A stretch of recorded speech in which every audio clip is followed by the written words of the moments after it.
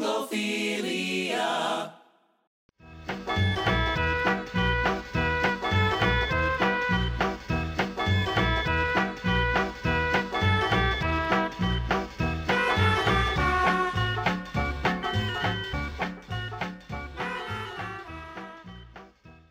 My fellow Anglophiles, I come to you, hidden away, trapped inside the bunker that is my studio apartment in Los Angeles.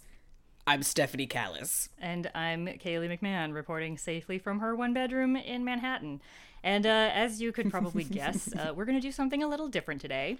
We are currently halfway through recording our 5th season, but a couple of days ago, my mom had the brilliant suggestion that we should record some kind of pandemic special in order to channel all of our fears and anxieties in this scary and uncertain time. And what better way to do that than by revisiting the modern classic zombie apocalypse comedy Shaun of the Dead. We want to give our listeners who maybe hold up at home something new to listen to that's relevant, but also hopefully lighthearted in tone. I mean, we'll see how this recording session goes. We're going to try to get this out there as soon as possible. With the spread of the coronavirus, the numbers are growing every day. New measures of caution are advised by experts, healthcare professionals, and state and local governments. Note my glaring omission every day. Honestly, 4 days ago, I was in a crowded Broadway theater and taking the subway and eating out at restaurants. And in that time, the number of known cases in the US has more than doubled. And now, 96 hours later, it seems like everything's shutting down or about to be shut down, and I personally have been reduced to a poor man's Howard Hughes. So we're recording this on Saturday. I'm hoping to edit it quickly and have it ready to go on Monday, Tuesday at the latest, because at the rate that things are going, we could be living in an entirely different world just a few days from now. As such, this episode will not be particularly well researched nor tightly edited, and it will contain few or no clips. This is just a snapshot of the moment, and we hope that it is entertaining. Also, since there's no knowing just how bad the situation is going to get, we hope that our humor doesn't seem insensitive later, or even now, frankly. We're going to do what we've always done and use humor as a coping mechanism to get through the worst of life, but we do not mean to trivialize the very real losses that people will be facing and indeed have already faced as of this recording. We love you guys so much. Be good to each other and also stay far away from each other. Don't go outside, don't hoard supplies, etc. So with all that said, Shaun of the Dead is a 2004 zombie comedy directed by Edgar Wright, written by Edgar Wright and Simon Pegg, and starring Simon Pegg, Kate Ashfield, Lucy Davis, Nick Frost, Dylan Moran, Bill Nighy, Penelope Wilton, and Jessica Stevenson. So with all that business aside, Stephanie, how are you coping right now? Okay, first of all, and this is terrible because I do not mean to plant any further paranoia into your mind, but every time you touched your face, I winced. I can't not. I know, it's terrible. It's like, I have a goldfish memory when it comes to that. I feel like I'm safe, though, because I don't plan to go outside probably ever again. I don't know, man. The way that I've been very religious about the hand washing. I've been socially distancing myself. I feel like I've been preparing for that aspect of it my whole life. But when it comes to the face touching, I'm like, some asshole in a Broadway theater that's told to turn off their phones. It's like, oh, but surely you don't mean me. Like, that's how I've been. I didn't even realize I was doing it. Well, first of all, I realize that you're in your apartment and that you're doing what you can. You are not out there shaking hands with people, touching subway seats, and then touching your face. Oh, yeah. That's even before this, I've never touched touched a subway pole. I've gotten to be very good at what I call subway surfing. I just kind of balance and... If I stumble, and I'll apologize if I accidentally step on your foot. But no, I do not touch anything in public. Well, last week for me, this is interesting because you and I have talked only kind of sparsely throughout the last couple of days because the last 2 weeks haven't been easy for me. I'm so sorry. But yeah, there was a lot of confusion about, what are we going to do? Are we going to close? Are we going to have people work from home? I will be working from home next week, thank you God. But, Friday it just seemed like Independence Day or something, or Mars Attacks. Like, yeah. when Trump addressed the world, or whatever the fuck he was supposed to be doing, I mean, our CEO sent a page, if anybody wants to come watch this in my office, and the company essentially stopped for that hour that maniac was up there talking. And I assume you didn't watch it? No. Okay. I am not going to dwell on it too long, but... we're all watching it in different rooms of the office. I was in the main conference room, and, we're all kind of holding our breath, going, this is not making anyone feel better anywhere. And the man said, today, I am declaring a national emergency. 2 very, very big words. Oh my God.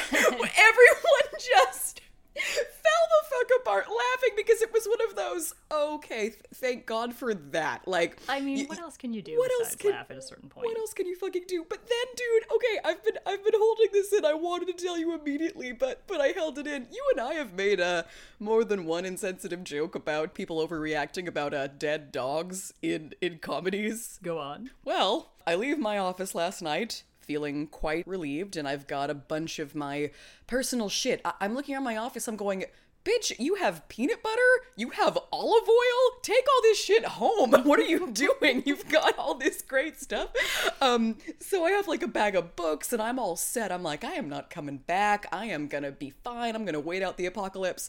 And I get in my car, I put on the Lizzo album, and I'm driving down Washington Boulevard, and Did you hit a dog? I'm singing along to Jerome. I'm not gonna touch my face, I'm just... Go on. Okay. I didn't kill the dog. Here's how my thought process went. Okay. I'm going to just invite you into how my thought process went. Okay. It went, what's that sound? What's that screeching sound? Is a car losing control? I don't see any cars swerving. Is someone screaming because a pillow just fell out of that camper van in front of me? Wait, that's a dead dog. I hit a dead dog. Oh, the person behind me hit a dead dog. So I pieced together minutes later, because I drove home just with my mouth agape for several seconds, like, oh my God. Like that. And I thought, okay, the screaming was that beloved pet's owner, probably watching it run into the street. Okay. And then the camper van in front of me ran it over. Oh my God. And by the time I even realized what was happening, it was already dead. I hit its dead body. Oh God. Oh, that's And I'm so like, sad. okay, there's this global pandemic. It's Friday night. And for as shitty of a time as I've had it, and for as way shittier of a time as other people in the world have had Oh my it, like, God, let's yeah. not even trivialize things. Oh, no. I'm like, you know what? But at least I didn't just watch my pet get run over by several cars. Yeah. Nor were you the one responsible for it. I mean, that's... No, but I was the one responsible for making it really morbid. Oh God, that's really Or I was sad. partly responsible because I looked in my rearview mirror and I saw the car behind me do the same thing. You're the middleman. Oh, Jesus. Oh, that's really sad. I hope that pet's owner finds some peace. Jesus, what a sad way to start this off. I mean, it was already sad. It's no sad. I mean, it's moderately sadder now, but this is already... We're in some shitty times, man. I mean, things can just change in a second. They really can. 1 second you're reading headlines about how, oh, this is happening elsewhere in the world, and then you start to go, that couldn't happen here, right? Oh, it's happening. Oh, the president is Donald Trump. Oh, fuck, yeah, maybe someone should have invoked the 25th Amendment yesterday, and by yesterday I mean 3 years ago. Because we've all known he's been incompetent since forever. There's not a single good quality... I mean, we're preaching to the choir. This is known. This is all very well documented. At the same time, though, we do have listeners across the pond, and I'm sure that, you know, they can breathe a little bit of a sigh of relief to realize that the podcast that they're supporting is not hosted by two of those kinds of Americans. I mean, that's true. I would hope that that's been evident from the content of all the rest of our stuff. If this is the first episode you're ever listening to, then welcome to the fold. Thank you for listening, and yeah, fuck Trump. That's our view on that. Dude, the funniest thing, and this isn't funny. God dang it. I Nothing hate it. about this next 90 minutes will be funny. Go on. But like it is funny. I was talking to my friend Melanie, and I asked her, did you happen to watch his address? And she said, you know, for the last couple years, I try to tune in and then I give up after a minute because I cannot stand to hear that man. Mm-hmm. And I just said, you missed nothing. He claimed everything is fine. He claimed everything is fine, none of it's his fault, and he blamed Obama. The fact that he blames Obama for everything, even things that didn't exist however many years ago, like, oh, he has no shame. It would be funny if it weren't real. Like, if he were a fictional character, it would be like, oh, how hilariously in character for him to blame Obama. What a great catchphrase for this dumb idiot that can't possibly be real. That money was just resting in my account. Oh my But no, God. seriously, he's like, swine flu, that was terrible. You should have seen the way they dealt with swine flu. It was awful. And of course, there are these statistics about how, they were just on that. And they were on Ebola like every day. What are we not thinking about? Yeah. What else do we need? We're not doctors, but we're in charge of all this. Yeah. What else are we not doing? I survived swine flu. Did you get swine flu? I did not get it, did you? Yeah, I did. My mom and I got it. Oh, fuck. Yeah, I mean, it was an unpleasant few days, but it was fine. We survived. We watched The Godfather a lot because it was on whatever channel that was on. It was just like all three Godfather movies were constantly airing, so we just sort of stayed in bed and would like come in and out of consciousness to various bits of the Godfather trilogy. You know what? Wasn't Perfect. a bad week, yeah. I do have a bunch of books. I am watching the Hillary Clinton documentary on Hulu that I've not had the time to watch. I'm kind of, I'm like, I'm gonna clean this fucking apartment, which is something I've been putting off for weeks. I'm gonna clean this mother. Yeah. I'm gonna get a lot done. That's what I said a couple days ago, but so far my apartment is just as dirty as it was. I don't know. Hopefully you'll be better about it than I am. Well, let's not pretend we're also not completely exhausted for various other reasons. Oh my god, yeah. Okay, so can we talk about how before this catastrophe escalated so exponentially in the last week, you and I were really, really mourning hard the campaign of Elizabeth Warren, who was our candidate of choice. Stephanie, was making calls and texts. I was giving all of my money to her. And you got to vote for her. She was knocked out of the race before New York even has their primary. I don't know how we're gonna vote. I might stay home, honestly, at this point. Oh, right. I feel like it Well- would be the smart thing to do. Hey, Naomi Campbell's full body suit was only $15.99 on Amazon. See if there's any of those left. I don't want to give that Bezos motherfucker any more of my money, but You know what? Same. My the catastrophe. family group text is popping off this week. I gotta say, we're all being pretty funny. Minutes ago, my little brother said, like, what the fuck is gonna happen when people at Amazon who work in those warehouses start getting it? Is Bezos just gonna hand him a suit and say everything's fine? Because they're already collapsing of heat exhaustion and stuff. oh, Jesus so, Christ. Oh my god. Yeah, no, Liz Warren. America fucked it up again. I will say that watching this Hillary Clinton documentary is making me like Hillary Clinton more than I ever have. Nice. Because, I mean, in the 90s, when she was considered this radical feminist and this hugely powerful first lady, I was a child. I had no idea the impact that she was making. I really didn't. Yeah. I was a child. And before that, the way she was shaking things up when her husband was governor of Arkansas, she was shaking things up then too. I had no concept of that. I didn't know that she was fighting for universal health care for the American people in the 90s, but the public hated her so much that she couldn't get it off the ground. Yep. And I'm just gonna leave it at that. Just gonna leave that there. But her emails. Actually, no, Stephanie. fuck it. But her emails. Fuck it. But her goddamn emails. So yeah, I'm liking Hillary Clinton more than I did even 4 years ago. But obviously I wanted that woman to win. Are you course. fucking kidding me? It still hurts every day that she didn't. Not a day goes by I don't think, well, at least it's not, Hillary. Haha, fuckers. Yeah. That's... Oh my god, wait. Why didn't we start doing this years ago? I'm gonna start calling my vagina my emails. Oh my god. Oh, I've got some tingling in my emails. Oh, my emails are kind of itchy. Should I apply some sort of topical cream? Or should that be more like your hormones? Sorry, I'm crying. It's my emails. I can't come into work today. It's my emails. I'm emotional. Well, I was thinking, like, what's the reason that people hated her and didn't trust her for whatever reason that they can't quite put their finger on, though Trump would, of course, have no problem putting his finger on it without consent. Yeah, I think I'll stick with vagina. But if you want to use it, I mean, language is fluid, so use it however you wish. That's great. It's my emails. I love that. But trying to bring it back to Liz Warren, because I don't want to insult Hillary any more than the world already fucking has. Leave Hillary alone. Truly. Yeah. Hey, I was on Chris Crocker's side. Oh, yeah. But, Elizabeth Warren was kind of... I mean, I also love Barack Obama. Found him profoundly inspiring, and I loved hearing him talk, and I found him sexy as hell and smart as hell.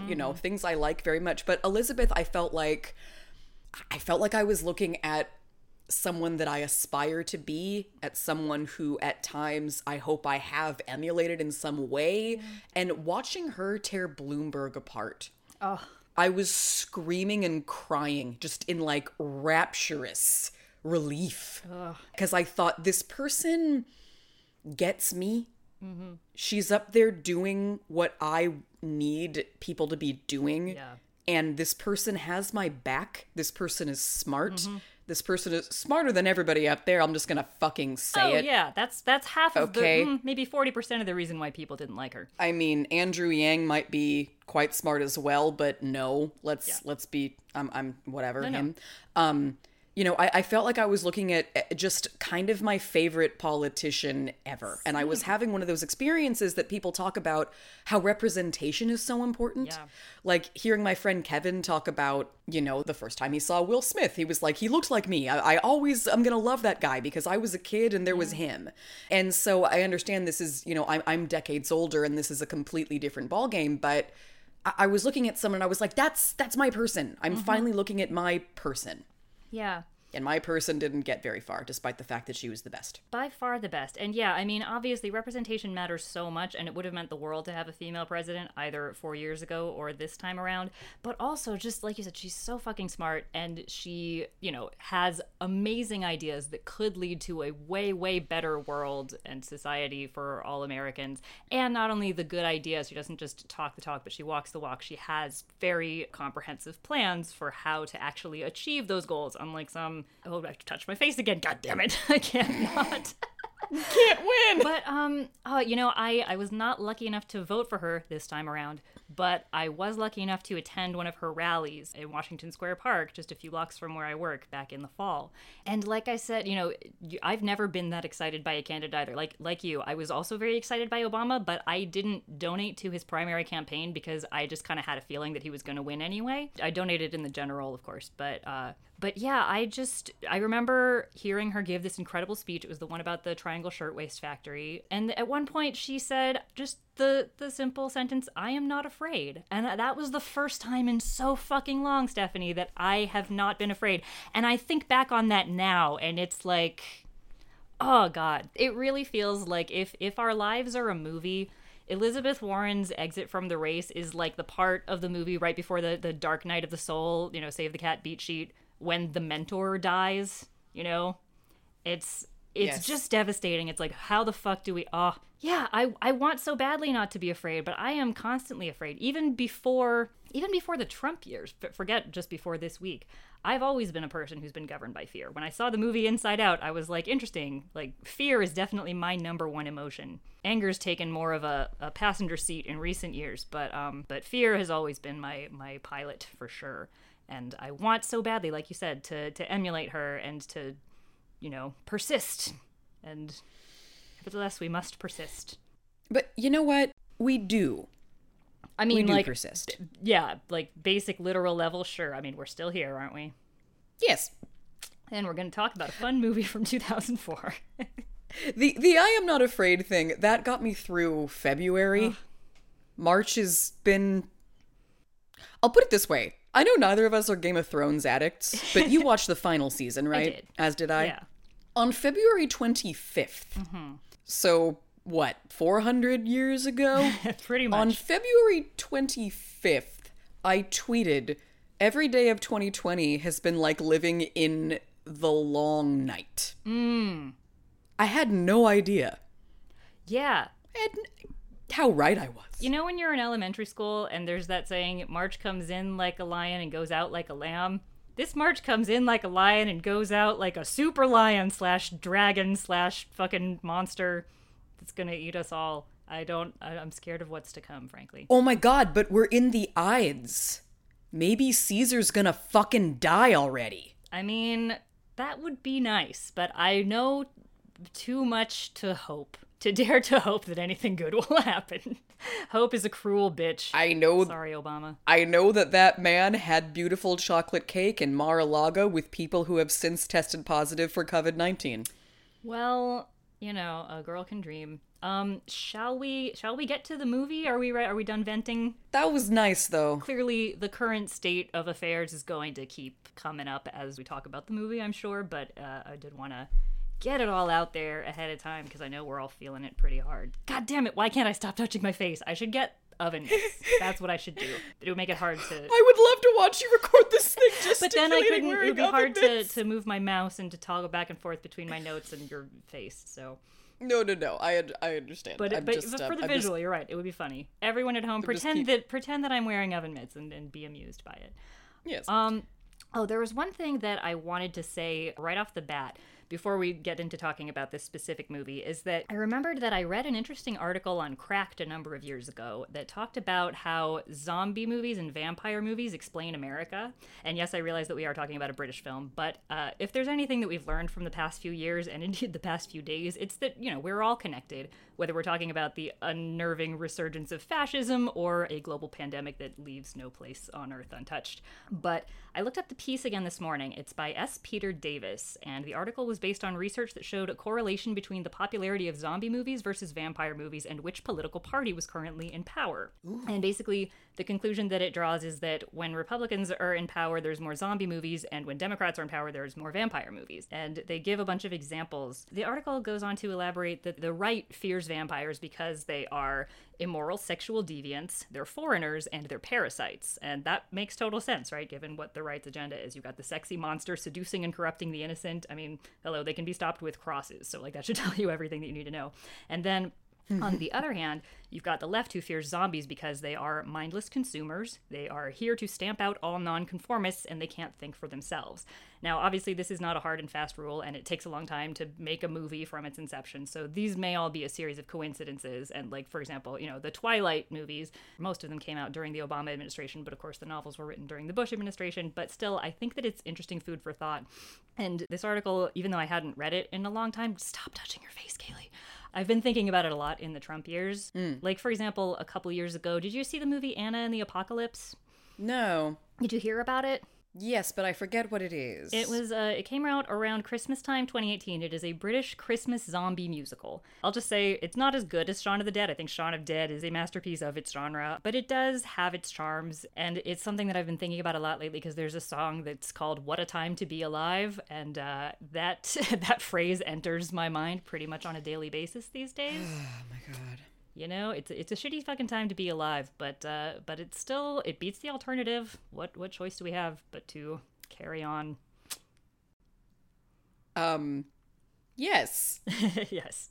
Shaun of the Dead. Yes, Shaun of the Dead. Okay. Send me that article. I want to will. read it. That actually posits a very interesting sort of theory. Yeah, no, I certainly thought so. Okay. All right, so my very first thought Mm-hmm. from the very first cut was, he looks so young. Simon Pegg. Time is, yeah. Yeah, I don't know how old he actually was when he filmed this, but he's playing a 29-year-old, which freaked me out because, of course, this movie came out when I was in high school. Simon Pegg is older than me, but also, Sean has to be eternally older than me. Fuck, I hate that, I'm older than Travis Bickle and shit. It's getting bad. Yeah. So he looks so young. He's such a babe, dude. Ugh. Oh my god. I always thought so. All right. I always liked me some Simon Pegg. Dude's begging for a peggin'. Peggin' for a peggin'. Simon Pegg is not it's not a bad drag king name. Just not a bad Simon I thought you were Pegg. gonna say porn name. Or either way. Name, yeah. Did you make that up or have you heard that? Oh, I did not make that up. I did not make okay. that up. I don't know who did. But... Okay, well, it's great. I've never heard it before, so you could have just claimed that you did make it up, and I would have been none the wiser. Perhaps some of our more savvy listeners would have called your bluff. Begging for a peggin'. Yeah. Anyhow. Yeah. I also clocked the fact that he was playing a 29-year-old. And, that was something that actually kind of, now that I'm on the other side of 30, it sort of annoyed me because in so many movies, so many characters are 29 and they kind of present it as like, oh, this is your last chance to make something of yourself. After 30, it's over. You're young, but you're not that young. You're getting on, but there's still hope for you. And that's just, such a pervasive thing in popular culture. It's you're either 29 or you're Diane Keaton. There's no middle ground between, the divorcees of a certain age getting their groove back or, 29 on the verge of obsolescence, I guess. That'll change. Yeah, when we all die next week, there'll be no more. Oh my fucking god. Okay, sure. There's that. Sorry. Well, guess what else? I also think Nick Frost is super sexy. Stephanie, no one is surprised who has heard this podcast before. Least of all me. So is your answer for our Fuck, Marry, Kill just fuck them all? And that's... Nope. Oh, okay. All right. Well, we'll get there. We'll get there. No, but I've found him super sexy for a while, too. Okay, have you seen Kinky Boots, the movie, not the musicale? I have seen neither. Oh, okay. Kinky Boots is a feel-good movie for me that I can watch multiple times in a day if I'm needing just kind of a pick-me-up. Chiwetel Ejiofor is brilliant in it. And Alright. Nick Frost plays this sort of super butch shoe factory worker. And he pulls it off, being just kind of butch and masculine and like, oh, hey, I'm Nick Frost. And I'm like, yeah, what's going on? Not my type, but you do you, girl. No, because, you know, if we gotta hunker down and wait out some kind of apocalypse or another, and all we got is, you know, little bit of liquor, and a little bit of snacky cakes, and a big old cuddly man to just wait that out with, doesn't seem so bad. I love what your voice does when you're horny. I find it very entertaining. You develop an accent that is not usually normal for you. I quite appreciate it. This is true. Yeah. So anyway, Anyway. you know, I will say I've not been attracted to either of those guys, but one thing that I will say is that I really do love their friendship and their relationship in this movie, and I like how there's this one point where David, the Dylan Moran character, says, Well, I wasn't the one who was blowing our cover by having a tiff with my boyfriend. He's not my boyfriend. Might be a bit warm, the cooler's off. Thanks, babe. "Thanks, babe," and I was like, oh, why is it so hot that he just called him babe? I do love a man who's comfortable in his masculinity and who is open about his love for other men, whether it's sexual or not. So I wondered if you also went like, at that line. Are you kidding me? I mean, that was a rhetorical question. I knew in my heart.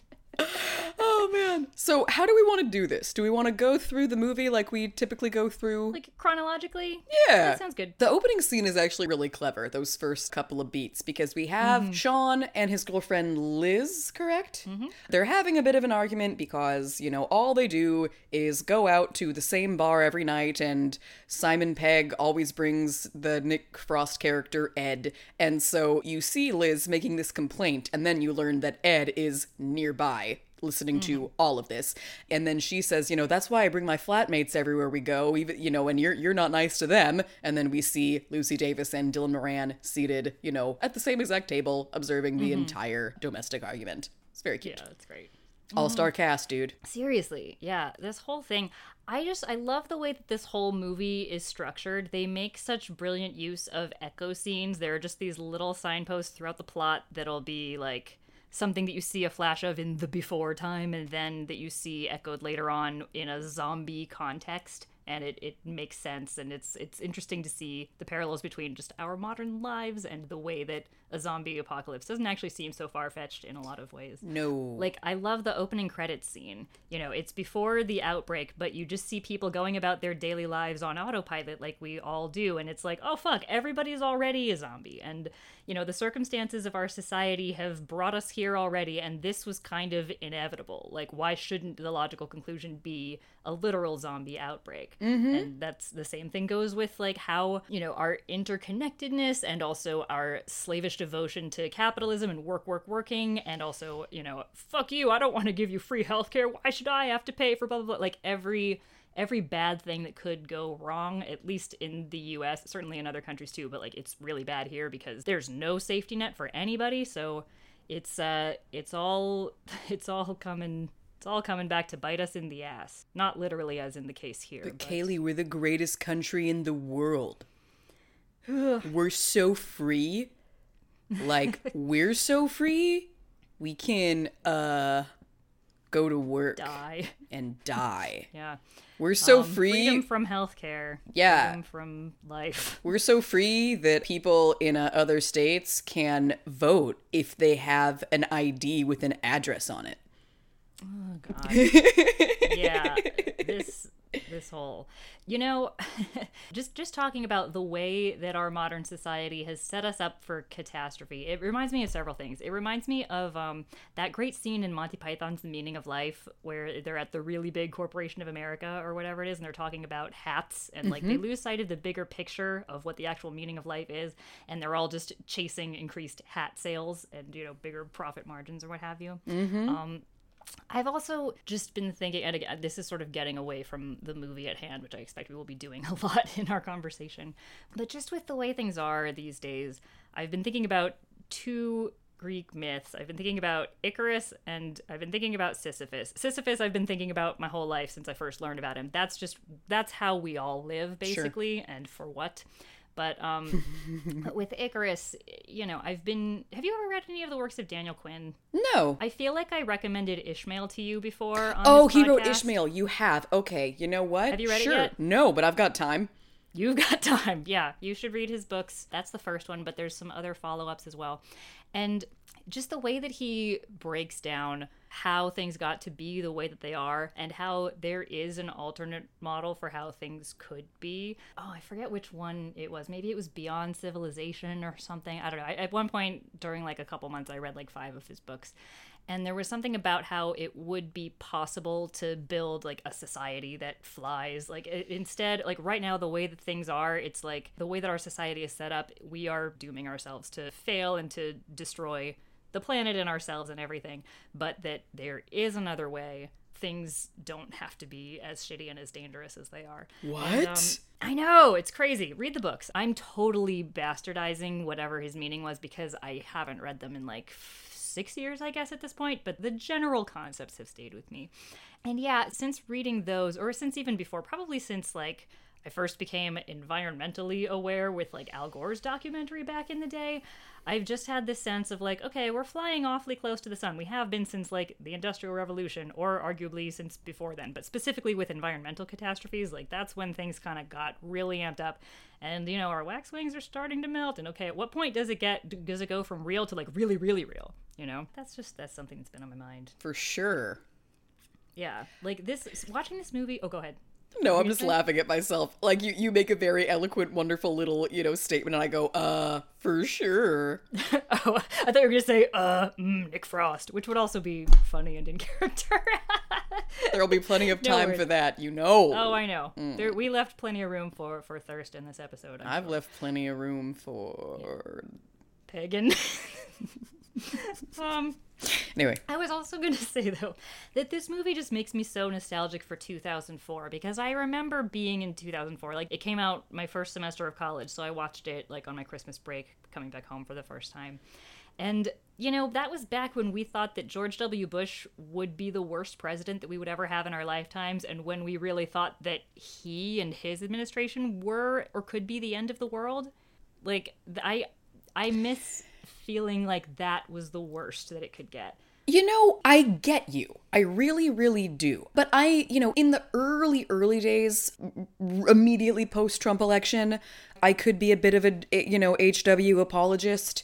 But looking back, taking a breath, they were very, very dangerous people. And I'm not saying that they weren't. Yeah. I mean, the difference for me, and maybe this is something that is kind of worth talking about, is that George H.W. Bush, or he's W. Bush, not H.W. Fuck. Yeah. What the I'll fuck? cut your H. W and H.W. Like, y'all are stupid. Okay. Yeah, kind of lacking creativity on the names front.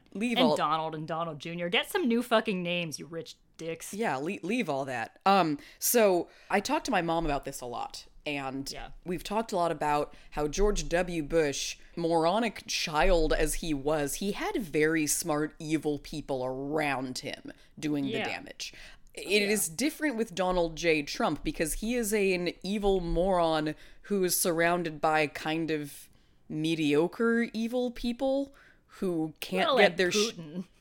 Well, there's Putin, but, we do have to understand that Putin is not Cheney. Like, Cheney was in the room with George W., making the evil Mr. Potter plots. Putin is somewhere else manipulating the whole thing because Trump is an idiot and he doesn't have any smart people near him. Yeah. And, the capable people, though they were evil, he's also driven away. We can't even, I don't even remember who was in his original administration because it was never even really completed. And it's changed so much. So the difference for me is, both destructive, both hideous, both taking advantage of scared, frightened people on the daily. Trump scares us every single day because he's unpredictable. Bush and Cheney were predictable. We caught on and we knew what they were doing, and it sucked that they were able to escalate things and get things done because Cheney and the people around him were calculated and they understood how things worked. Trump tweets out terrible things and we go, wait, now what's going to happen? So while we were in turmoil then as well and thought it couldn't possibly get any worse, I feel like the one-upping of the worse is that it's every single day our nervous systems are actually working overtime to keep us from having meltdowns because this guy tweets and takes away people's rights within the tweets and incites white supremacy violence within the tweets. And World War III week was this year. Dude. So, I mean, so at least with the Bush administration, we could forget about it for a day, is all I'm saying. Yeah, I think that you bring up a really good point about being predictable versus being unpredictable. Here's an analogy. Let me know if you think that this analogy has any merit. If you think of Bush Cheney as being like a serial killer, they follow a very specific pattern and a specific target, whereas Trump is like a mass shooter. He is armed with all the fucking power in the world, like an automatic weapon, just mowing down anything and everything in his sight. Regulations, groups of, ethnicity people, even like people within the department. He shut down the fucking, pandemic response. It's just, every single thing he attacks. Yes. Without discrimination. I mean, with discrimination, but generally without discrimination. Yeah. So I'm with you. It's like opposite sides of the same coin, or it's like they're not mutually exclusive. George W. Bush, we are not making any excuses for him. That guy was horrible, did a lot of horrible fucked up things and fucked us right up. Yeah. But no, I'm definitely you could forget about him for a day. I'm definitely not saying that I am in any way nostalgic for George W. Bush or his administration, but I am nostalgic for 2004 because back at that time, maybe it's just that I was younger and I had more hope then and I hadn't seen as much as the world of the world and I wasn't aware of the problems that had been growing for decades and centuries before they all came to a really disgusting head in the last however many years. But I miss feeling like we were on the right track, like there was a way to get out of the bad things that George W. Bush's administration had wreaked on the world. Like another movie that I've been thinking about a lot is Titanic, which I finally just watched again yesterday. Great film. Like we hit the iceberg a long time ago. Trump is not the iceberg, but now is when the boat cracks in half and like we lose power and we're like, okay, this is getting acceleratingly real. And how much longer before we all fucking hit the water together? 8 years. Nothing. I gave you an answer to that question. Yeah. No. I agree with you. What made me nostalgic for 2004 was the fact that Sean could be plugged into the world as much as any other 29-year-old could be, going out with friends, getting up in the morning to go to work, and still miss the news that there's a zombie apocalypse taking place because there's no smartphones. Yes, although he does seem to be pretty oblivious to it when it's on the television, but that's largely for comic effect. But yes, I also largely for comic effect, but it's not outside the realm of possibility. Sean could not be the way Sean is if this movie came out now. No, it's true. He's going to work, he goes to the convenience store and like kind of sees a headline, but then he gets distracted. And it cracked me up when he is shown at work being a manager that nobody pays attention to because everyone's staring at their like shitty little Nokias. I'm going, what are you guys even looking at? There's nothing for you to even... T9 texting there. Nothing for you to even look at. And he comes home and there's the channel surfing and he misses the news. But, like, remember being young and not watching the news? Because the news was boring? Yeah, Remember that? dude, remember being young and looking up at the world and not seeing every single thing through a screen? Yeah. That was what made me nostalgic. Yeah, no, I also had the same thought about cell phones. Because I remember at the time, when this movie came out, I was still another year away from even getting a cell phone. Sure. But at the time, I was like, oh, cell phones are the downfall of communication, and no one is in the real place anymore because they're always texting when I'm right here, flesh and blood, blah, blah, blah. But, smartphones are just so much worse. And Okay. I have one, and I'm dependent on it. I'm not going to get rid of it. But yeah, I just wish we could all just be adults in the 90s. Speaking know of what that was like. speaking of smartphones, I did have a bit of a Pavlovian response, and I looked at my screen. There's a CNN breaking news headline. Are you fucking ready for this? It's not about us, but it's horrible news. Okay. France will close all restaurants, cafes, cinemas, and clubs. The Prime Minister says. I mean, good for them for being on top of their shit. Oh. It sucks that it has to happen, but A Paris these are cafe? the right measures to be taking. Huh? Parisian cafes? No, I know. Parisians can't go to cafes! Yeah, that's how fucking serious it is. But my feelings about I know so many people who've been personally affected by this, in the arts specifically. I have a lot of friends and Facebook friends who are freelancers or artists or work in the theater somehow, and so many of them have had jobs canceled or suspended indefinitely, or if they were in the middle of a production, it's oh, that was our closing night, sorry that you're all unemployed now. And it sucks that it has to happen, but it does have to happen. I know. My feeling about all of these things, it's sort of like the concept of divorce. It's very sad when it happens to you, but it is the right thing to be happening. There's no such thing as a bad divorce, if you think about it. No, I got you. Yeah. I have Nick Cave tickets for October. Please, go on, my son. Let's get this done. Oh, God. Anyway, sorry for that interjection, but what the fuck? That's a big... And that sounds so shitty. Oh, Parisians can't go smoke and drink espresso at sidewalk cafes, but that's something about the French way of life that I've always wished we could have more of here. Not per se the smoking, but just the sort of, well, here I am. Yeah, the community. I'm gonna sit here for 2 hours because what the fuck else am I doing? I don't have anywhere to be. completely. Let's be proud to be French and sit around and eat our local food and be awesome. Yeah. Sorry, guys. It's Damn. something that's really sad about the way that this, as opposed to other catastrophes, it's just very ironic. I mean, it makes sense because it's a disease and diseases are spread from person to person, but we're such a social species. That's what has enabled us to evolve to be the conquerors of the rest of the planet. Whether that's a good or a bad thing, I will leave the listeners to decide. But that's our, just like how apparently Parisians' signature is that they, smoke and drink, at a cafe. That's their thing. Humans' thing is that we connect with each other. And, as much as we've been complaining about smartphones, I am very glad that we have the internet and that we have technology. I haven't seen a human being since, Thursday afternoon, but I'm not going completely crazy. Oh, you didn't work yesterday. I forgot. I did work. I worked from home, but Sorry, that yes. was all decided very, very fast. Okay. Real talk. You know how post-AIDS epidemic, which also the more you read about that, the more appalling it fucking is that happened. Sure.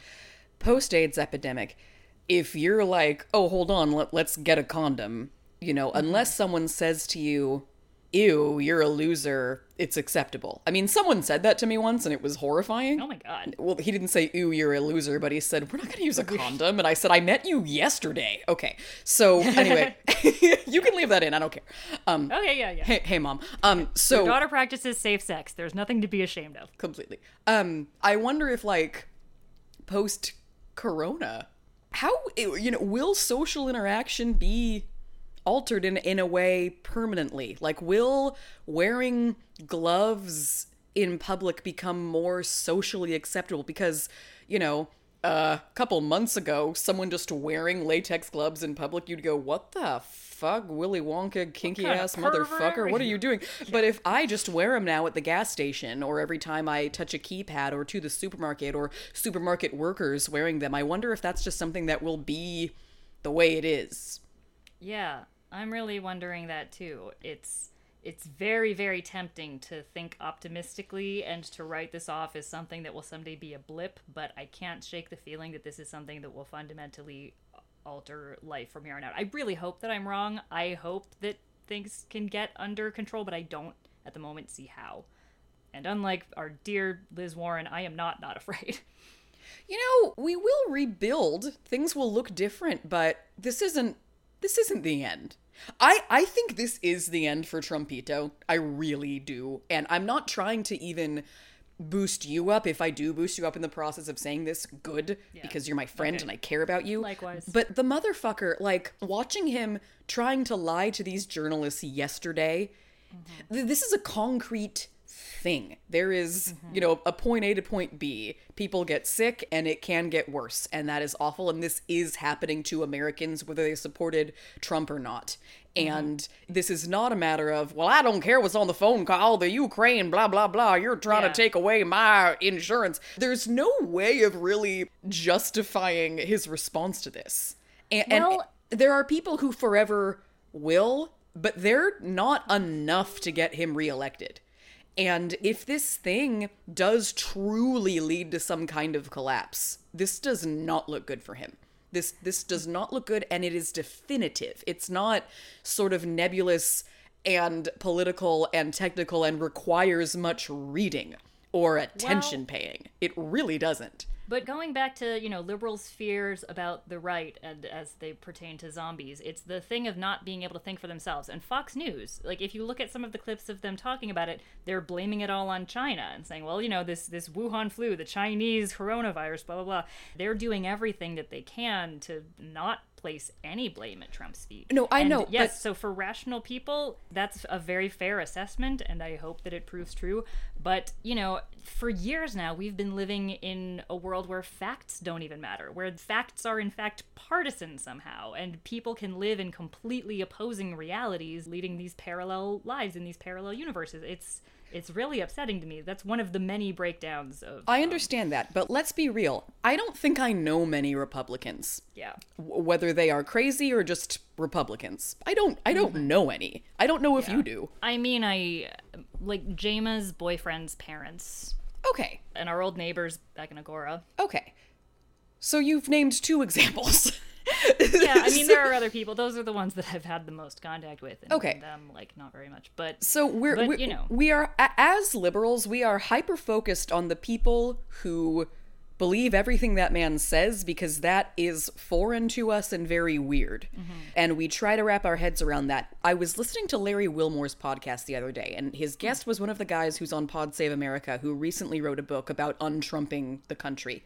And this guy brought up points about the election in 2016 that I really hadn't thought much about. And, What were they? well, there are people who are registered Republicans who, for reasons we don't even need to get into, could not bring themselves to vote for Hillary Clinton, but also weren't ever going to fucking vote for Trump, so they sat the thing out assuming there was no way he would win.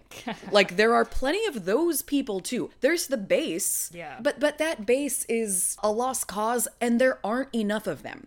But there are the people who sat it out assuming it could never happen, and there's also the fucking voter suppression to factor in as well. So for sure. I think that, you know, the argument this guy poses is Donald Trump could not possibly have won a general election against anybody other than one of the most polarizing political figures in American history.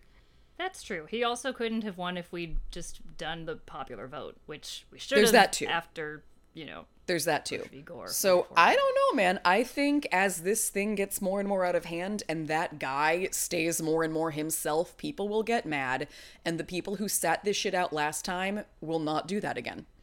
That is something I truly believe could happen. Well, I mean, I hope not. I'm worried about, and I have been worried about, since Bernie announced that he was running again, I'm worried about the people on our side who are threatening to sit out if he's not the nominee. There are a lot of comforting statistics, though, about how many of those are out there as well. It's Really? not a lot. And I'm hoping that they're also mostly concentrated in blue states where it doesn't matter which way we vote. look, I am going to send you this podcast because it Oh, please. really helped me a lot. Joe Biden did not just win the southern states, he swept them and new voters showed up for him. Never thought I'd say this, but God bless the South. Thank you. Sorry for all the shit I've talked about you. It's not you, not the Democratic Register. You know who I'm talking about. You probably hate them too. Yeah, so there's stuff that we ingest because of headlines and because we're just constantly being mind-fucked by breaking news over and over and over again. But there is information out there that suggests that yes, he's the president, and we've tried to fix that, and it hasn't worked because people are corrupt, and the wrong kind of corrupt people are in the wrong place at the right time. Let's be real about that too. Let's let Ted Cruz continue isolating until the end of time as well. Jesus fucking Christ. All right, so All right, well, that was comforting. Shaun of the Dead. No, what were you gonna say? Oh, I was just gonna say thanks, babe. But back to the film. Back to the film. Oh, this is so wonderful. You know what's crazy? I haven't seen this movie in years, and I somehow forgot that Bill Nighy was in it until I saw him again. And then I was like, oh my god, I'm so happy to see you. I always love him. He's always the same in every movie, and I'm never sad to see him. But did you see Emma yet? No, well, and now I don't know if I will. Now you probably can't, but at whatever point it's streaming, definitely see it. I love the movie so much. It's my favorite movie of 2020, and depending on how things go, it may stay my favorite movie of 2020 because I may never see a movie again. Oh, God. The future is unknown. Birds of Prey is remaining my favorite movie of 2020. I had the greatest time. It's very different, but also fun. Right. But is Bill Nighy doing something different with his accent? He sounds more plummy or something. He sounds kind of funny. Interesting. I don't know. It's one of those things. He's one of those actors where I can't ever see him as anything other than, oh, there's Bill Nighy being Bill Nighy in another movie. Yeah. And like I said, it works. He's a chameleon that never changes the color of his skin somehow. Correct. So he's Sean's evil stepdad. Yeah. Yes. Not evil. Not until he becomes a zombie. Exactly. Is Sean supposed to go to his mom and stepdad's house for dinner or something? Or they're all supposed to go out, and that also lines up with him promising Liz he's going to take her out, and there's a big debacle over that. I think it was something, maybe it was her birthday recently, and so he was supposed to give her flowers. I don't know. He's somehow been remiss in his sonly duties. Yes. Remiss in his sonly duties. Filial. And then he also realizes he's forgotten to make reservations at a nice restaurant to take Liz out. And dude, when he hung up with the restaurant and then put the phone in his mouth, I went, no!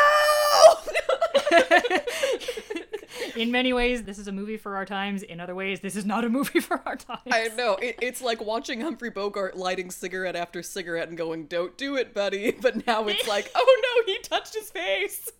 Don't do it. Don't put foreign objects in your mouth. Yeah. Well. Nothing.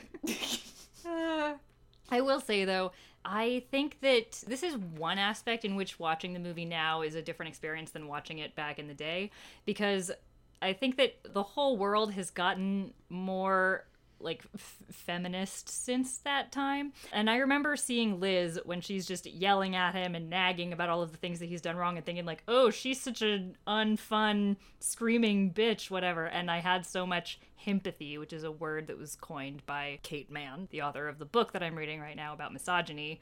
And I thought that Liz was just so horrible and unpleasant. But then if you actually listen to the things that she's saying, she's right. He hasn't done a damn thing. He's kind of a piece of shit. He's not evil. He doesn't mean any ill. But, if you have one job and you can't even do that, he only had to make a reservation, which takes 1 minute if you do it on time. I will say I clocked the same thing. Mm-hmm. I, of course, remember watching it in college and thinking, oh my god, poor Sean, he's so hot and he has a British accent.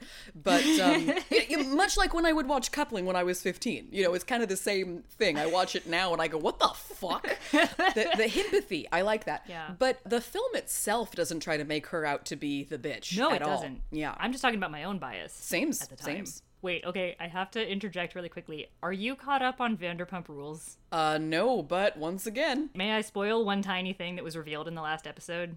Okay. It's not like a huge... Okay, so basically just thinking about the whole, oh, you had one job and you couldn't even do that. So it was revealed that Tom Schwartz, basically his and Katie's wedding, she took care of everything. His only job was that he was in charge of sending off the marriage license, and he didn't even do that. He lost it, so they're not technically married and haven't been for the last 3 years. How fucking priceless is that? Okay. I love Schwartzy, but he's so useless. And yet, why do I love Schwartzy? At the end of the day, I don't even know. Because he's like a puppy dog. He is so stupid and useless, but he means you no harm.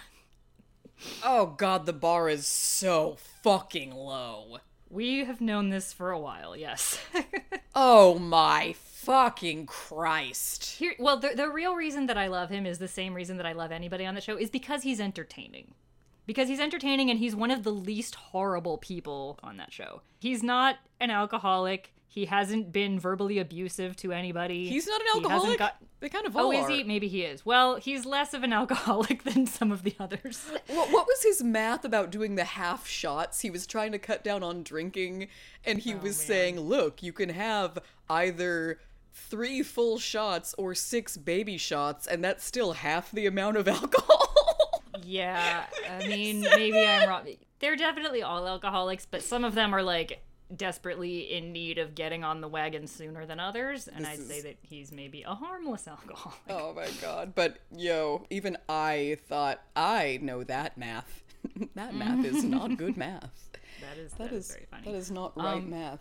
But one thing that I will say in Sean's defense is that even though he starts off as a kind of loser everyman who can't do anything right, even though he has very few responsibilities, he has to show up to a job in a store, he has to buy his mom flowers, and he has to make a reservation for dinner at his girl. Like, that's the easiest to-do list I have ever heard. But what I will say is that he does become a hero and he rises to the occasion of the moment. You know, by being a lazy dude who fritters away much of his life playing video games, he is prepared. And even though his plan doesn't ultimately prove fruitful in that it gets most of their party killed, he at least tries something. And that is why he is the hero that he is. I gotta say, David done fucked that up. I blame David for a lot of that plan going wrong. Oh, yeah. No, that is certainly very true. Mm-hmm. He bungled many a thing. He did. I had a quite different reaction to David this time around, too. I understand he's Dylan Moran, and move over, get on in here, yes. But, okay, what the fuck? But I did Do you not want me to leave? I did not have much love for David this time. Well, I mean, here's the thing. David is, I'd say that he's the villain of the movie because there's nobody else who is quite as incompetent and mean. And, you know, apart from the mindless zombies who they can't really help it. They're more a force than a character. David's definitely the one that you're supposed to hate, I think. But this being a comedy, he's also funny. And so I guess I love him in the same way that, to bring things back to Vanderpump Rules, like, I love Jax or James. Well, I don't like James that much. But, like, you know, someone who's like, oh, you're a fuck up and I hate everything that you do and I would not want to be your friend in person. But I love watching you because I'm entertained. Sure. And it doesn't hurt that you're really fucking hot. And those glasses, my God, stop it. Just stop it. No, he looked freaking good. He looked freaking good. But there was a line of Sean's, and this is once he has learned of the zombie apocalypse, and he's really the only one who grabs a fucking cricket bat and starts bashing these things in the head. He does that, and he has a plan, and he also has a plan to win back his girlfriend because Liz does rightfully break up with him. But there's a point where he beats all these bitches down, and then he turns to David and Ed, who he loves, but he says, feel free to step in at any time. And I just thought, oh, that is so where I'm often at. Never have I ever had to guide a group of loved ones to safety in an emergency yet, knock wood. Yeah. But that idea of feel free to step in at any time. I mean, you'll probably understand this. That's how I often felt during comedy sports performances. Or maybe practice more so. Sometimes I felt like, feel free for someone else to step in at any time. You know, I have probably been guilty of sitting on the bench way too long in comedy sports practices in high school because I was very afraid of fucking up, and so probably in doing so fucked things up more for my teammates because I didn't have the foresight to realize that it's not about me. However, I've had that exact feel free to step in anytime in so many feminist arguments. Like when I was talking about, say, Louis C.K. or the guy who plays Bernardo in the current revival of West Side Story, who was implicated in a Me Too scandal and suffered no consequences, and, like, honestly, wasn't even talented enough to justify it. Not that I'm saying that being talented justifies any kind of abuse or harassment or, you know, anything bad that you do to another human being, But, like, there's a certain threshold after which I get why people will stand by the other person, even though I personally disagree with it. Like, Kobe was a very, very good basketball player, and I understand why people loved him. Michael Jackson, horrible monster in terms of what he did to little boys, but, like, you can't, his talent is unimpeachable, and I still love his music. I feel bad about it, but I do.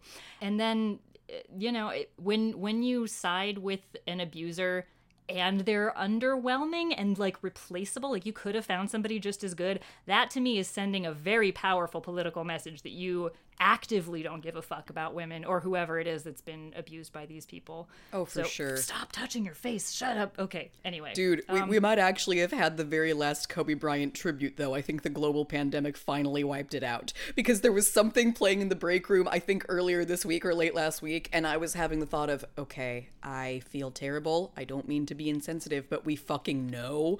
And haven't heard about that since. So, thank God. No, there's a lot of... No, I hear you.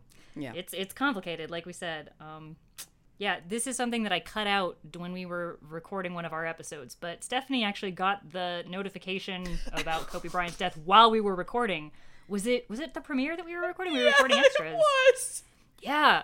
I cut out where we talked about it because it seemed like insensitive and weird, but that was just like this CNN breaking news about France. We've learned a lot of stuff while recording this podcast, not necessarily pertaining to what we're talking about. Yeah, no, that was a weirdy. I remember that. Yes. Okay, wait. Time out real quick. I need to pee. Feel free to be as boring or as entertaining as you want in my absence. Oh, okay. Be a minute. Maybe I'll flash my titties.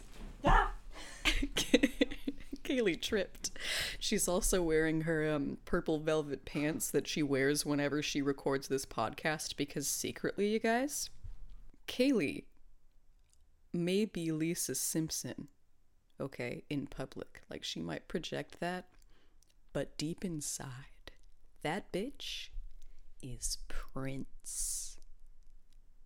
Oh, yeah. You don't have to be beautiful to turn me on. Like, Kaylee's got like purple walls, okay? Making it purple rain and all that shit. And she's got purple velvet pants, as I said.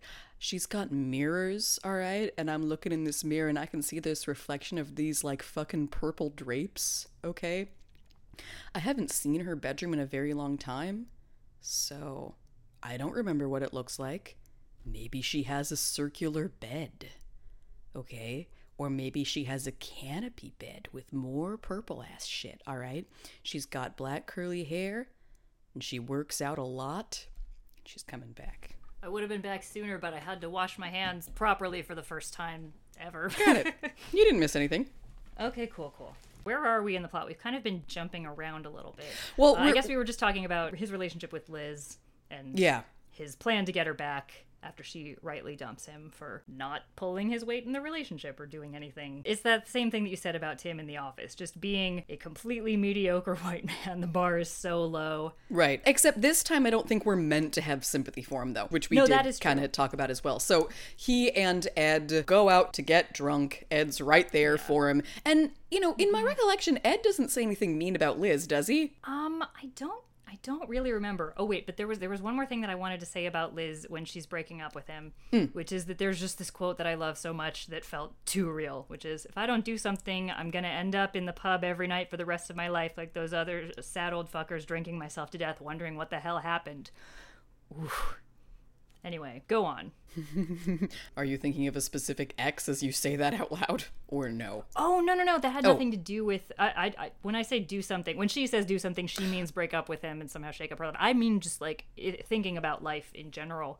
It's that panic that I felt when I was 29 that is no less prevalent now that I'm 33. Like, I don't want to end up having wasted my life or having felt like I've wasted my life. Got it. Well, at least you will have wasted it for no one but yourself. Damn straight. That is so fucked up. I am so...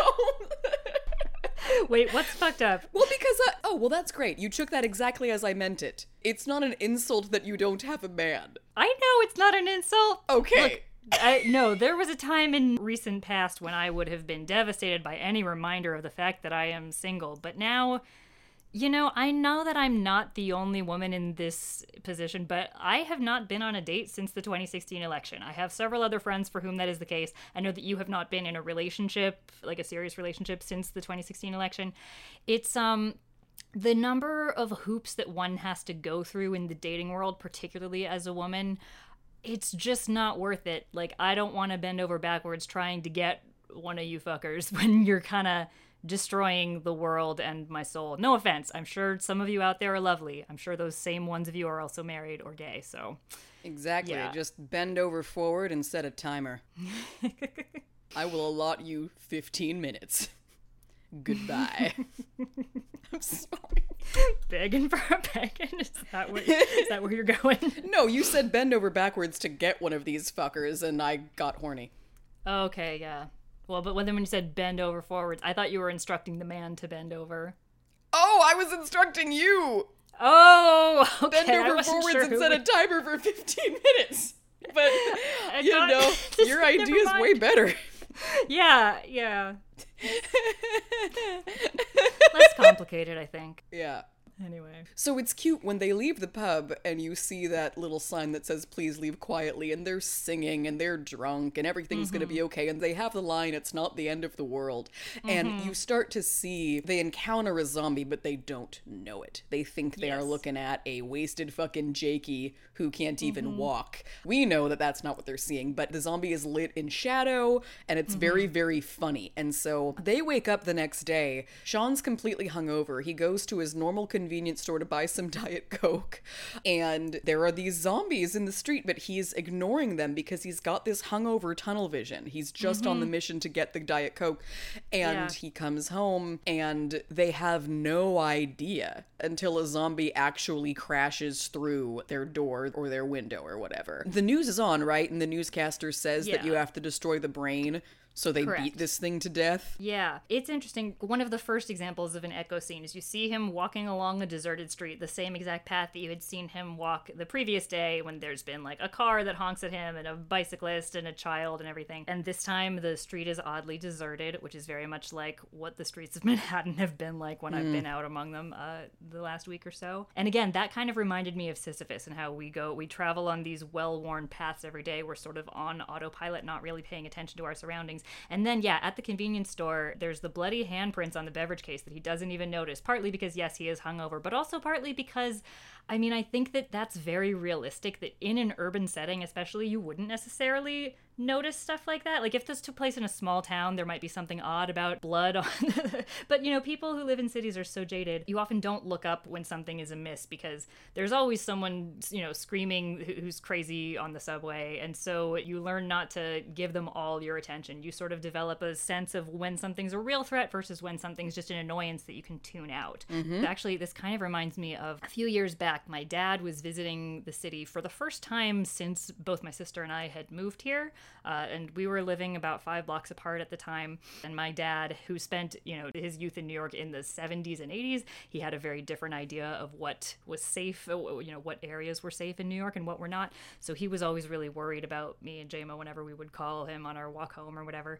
And he was just so enchanted with how nice the neighborhood was. And he liked both of our apartments. And he was like, I feel so much better now about you guys being in this place. Like it's completely different from when I was living here, like when it was just lots of drugs and murders. And then that was, I remember, the night of the Super Bowl, and we watched the halftime show. It was the one where Katy Perry was, so whatever year that was, with the lion, the big lion, and Roar. And I walked home, and like either 10 minutes before or 10 minutes after I walked home, there was a shooting in front of a deli that I had just passed on the way from my sister's apartment. I think one person died, maybe another one was injured, but it was like a gang-related shooting, and it was a very snowy winter. Ooh. And so there was blood in the ice. Like there was, it froze, and so for like weeks afterwards, there was just this pink ice that was the blood of a dead man. Ooh.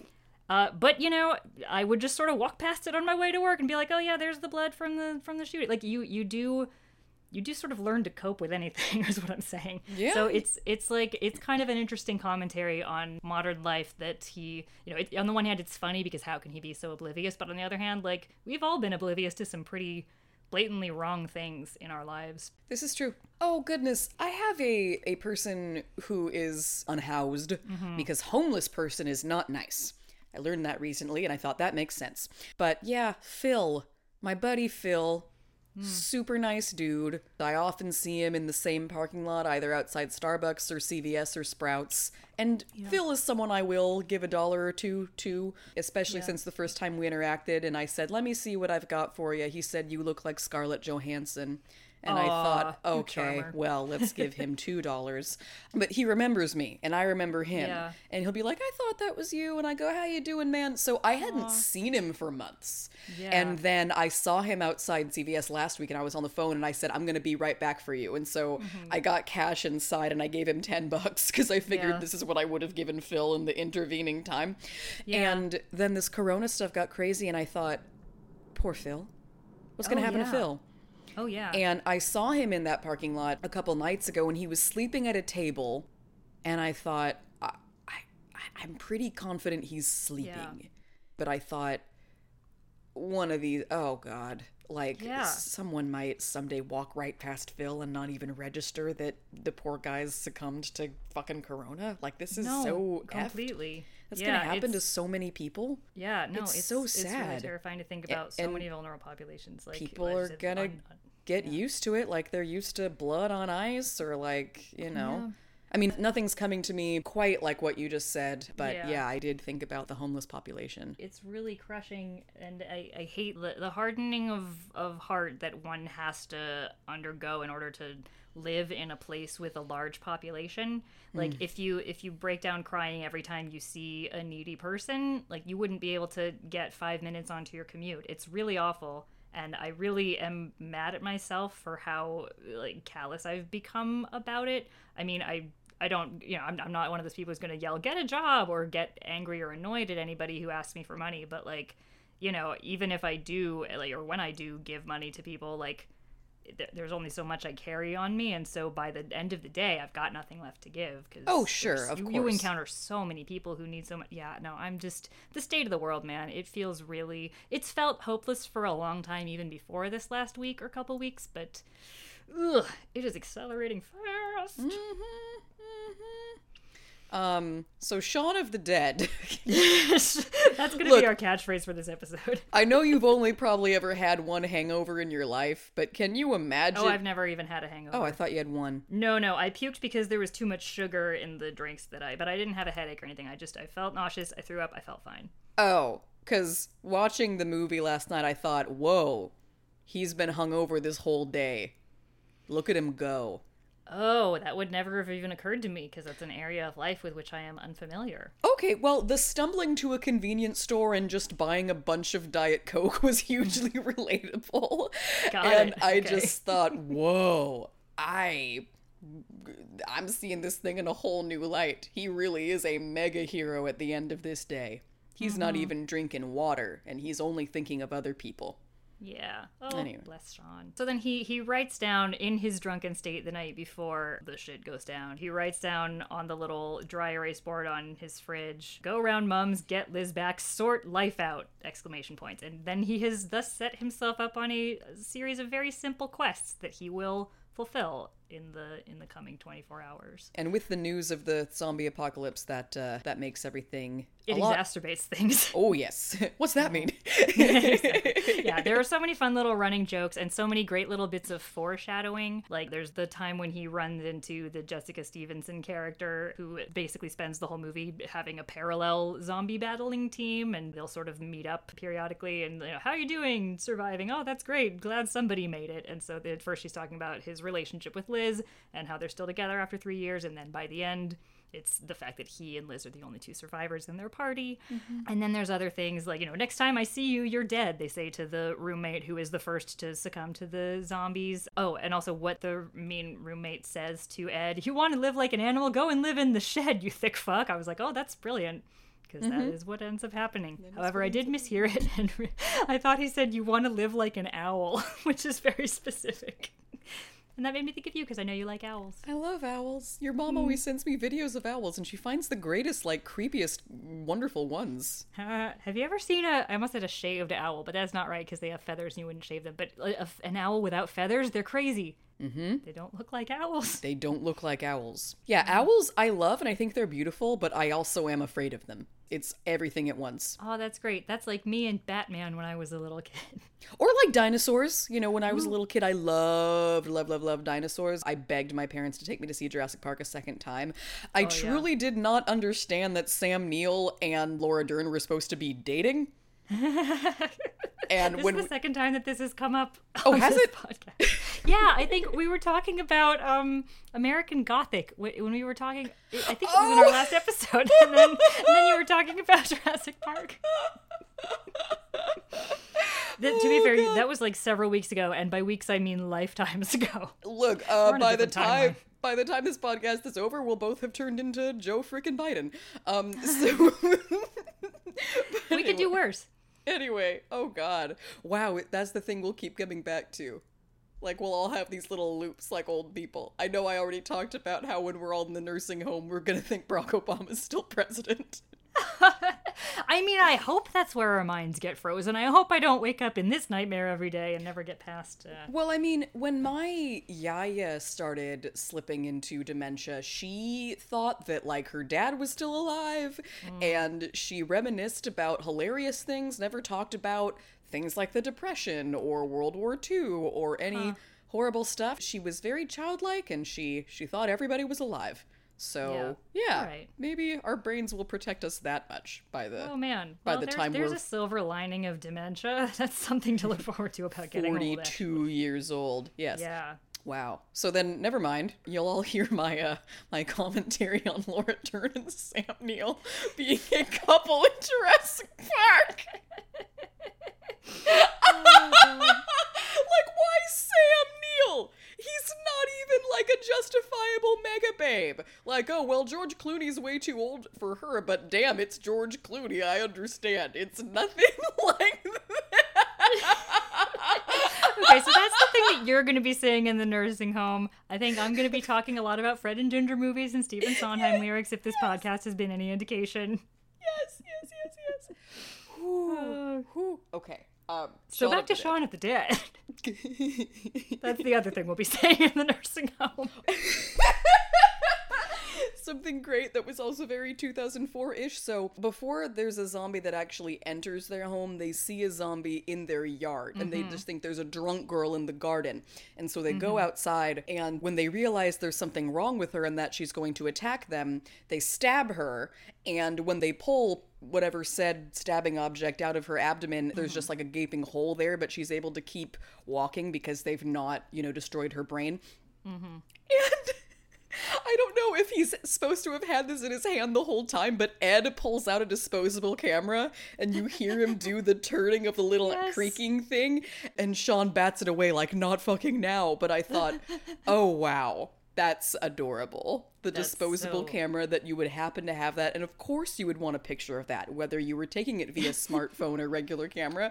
But I love that he pulls that out, and it's like, now is not the time. Whereas now it is always socially acceptable to just be fucking filming everything. No, it's true. And honestly, it still would be funny if the movie were made today if he pulled out his iPhone, but how much better is it to have the creaky noise of rolling over to the next picture? It's great. I know.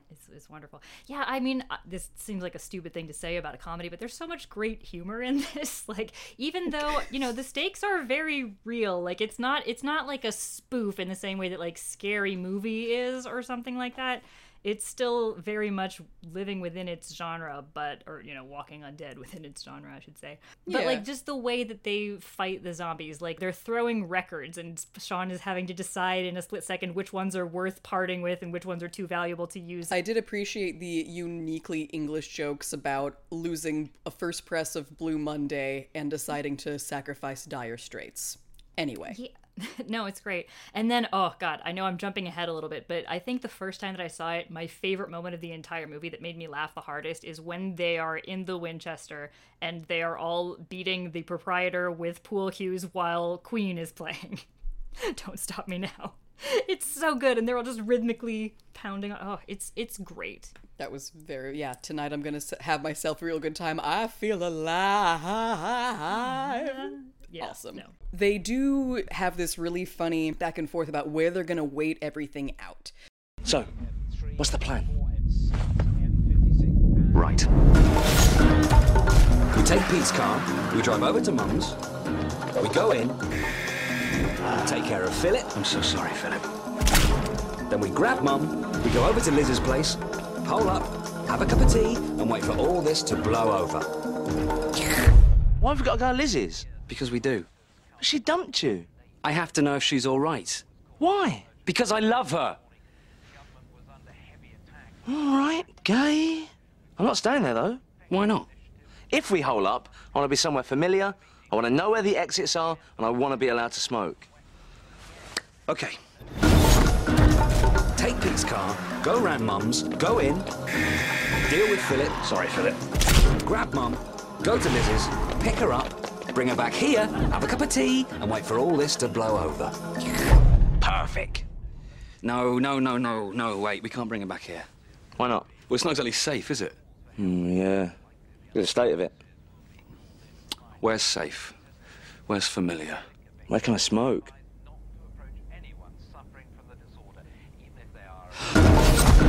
Take car, go to Mum's, kill Phil. Sorry. Grab Liz, go to the Winchester, have a nice cold pint, and wait for all this to blow over. How's that for a slice of fried gold? Yeah, boy! So they go to get Mum and Bill Nighy first, and we learn when he first calls his mom Barbara, which I love very much because my mother is Barbara, and that is just such a great mom name.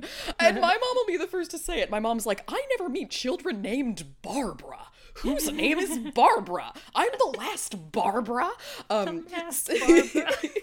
But she did meet one little girl named Barbara recently, recently in the last couple of years when she was giving a tour at the Getty, which has been suspended. Yes. But we learn from Barbara that Bill Nighy has been bitten. And so the stakes are high as they rush over to go pick up the both of them. And I love the way that Ed leans in and says, "We're coming to get you, Barbara!" Because I just think of my mom. I do love this whole plot line. Like, I love when he first arrives at their house and then he says, "Mom, how much do you love Philip?" That's such a good line. Yeah, don't forget to kill Philip. Yeah. Yeah, but Philip hasn't devolved into full-on zombie yet, which makes it kind He's a of ticking time bomb. all the more scary. And of course I thought of the virus again because he's like, leave me alone. I feel fine. I'm gonna be fine. Because I feel like that's something I'm hearing from a lot of people who are older than me. It's like, it's gonna be fine. It's like the fucking flu. I'm like, I hope so.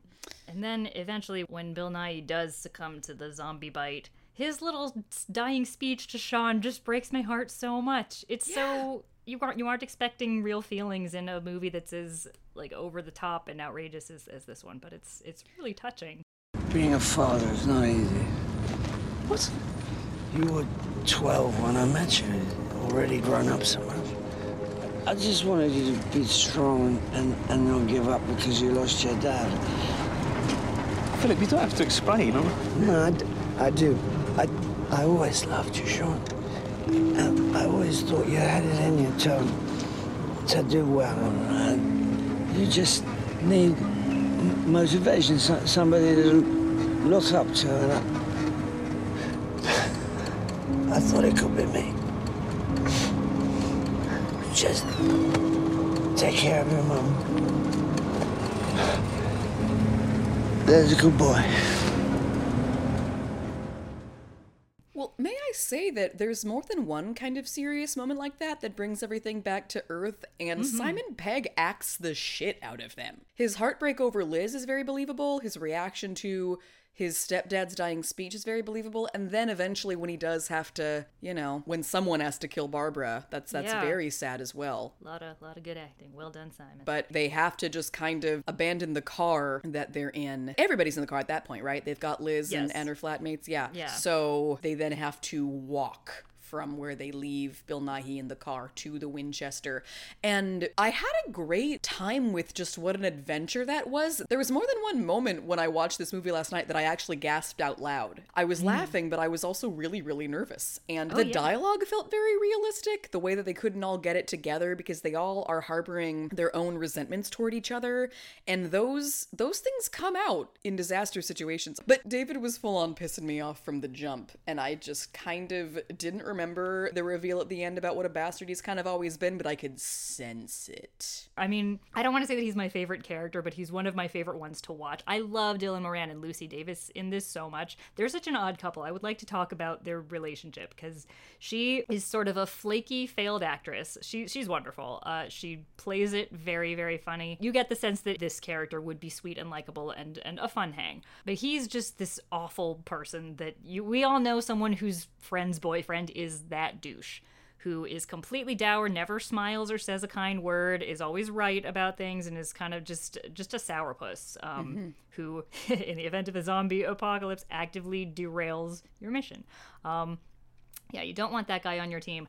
And it's later revealed that Diane has been aware this whole time that he has been carrying a torch for their friend Liz, and just settled for her, but that she came to terms with it.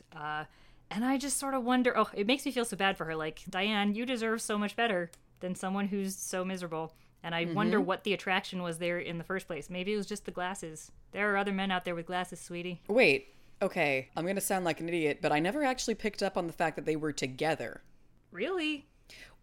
Do they ever show any affection? No. I mean... Wait. I'm...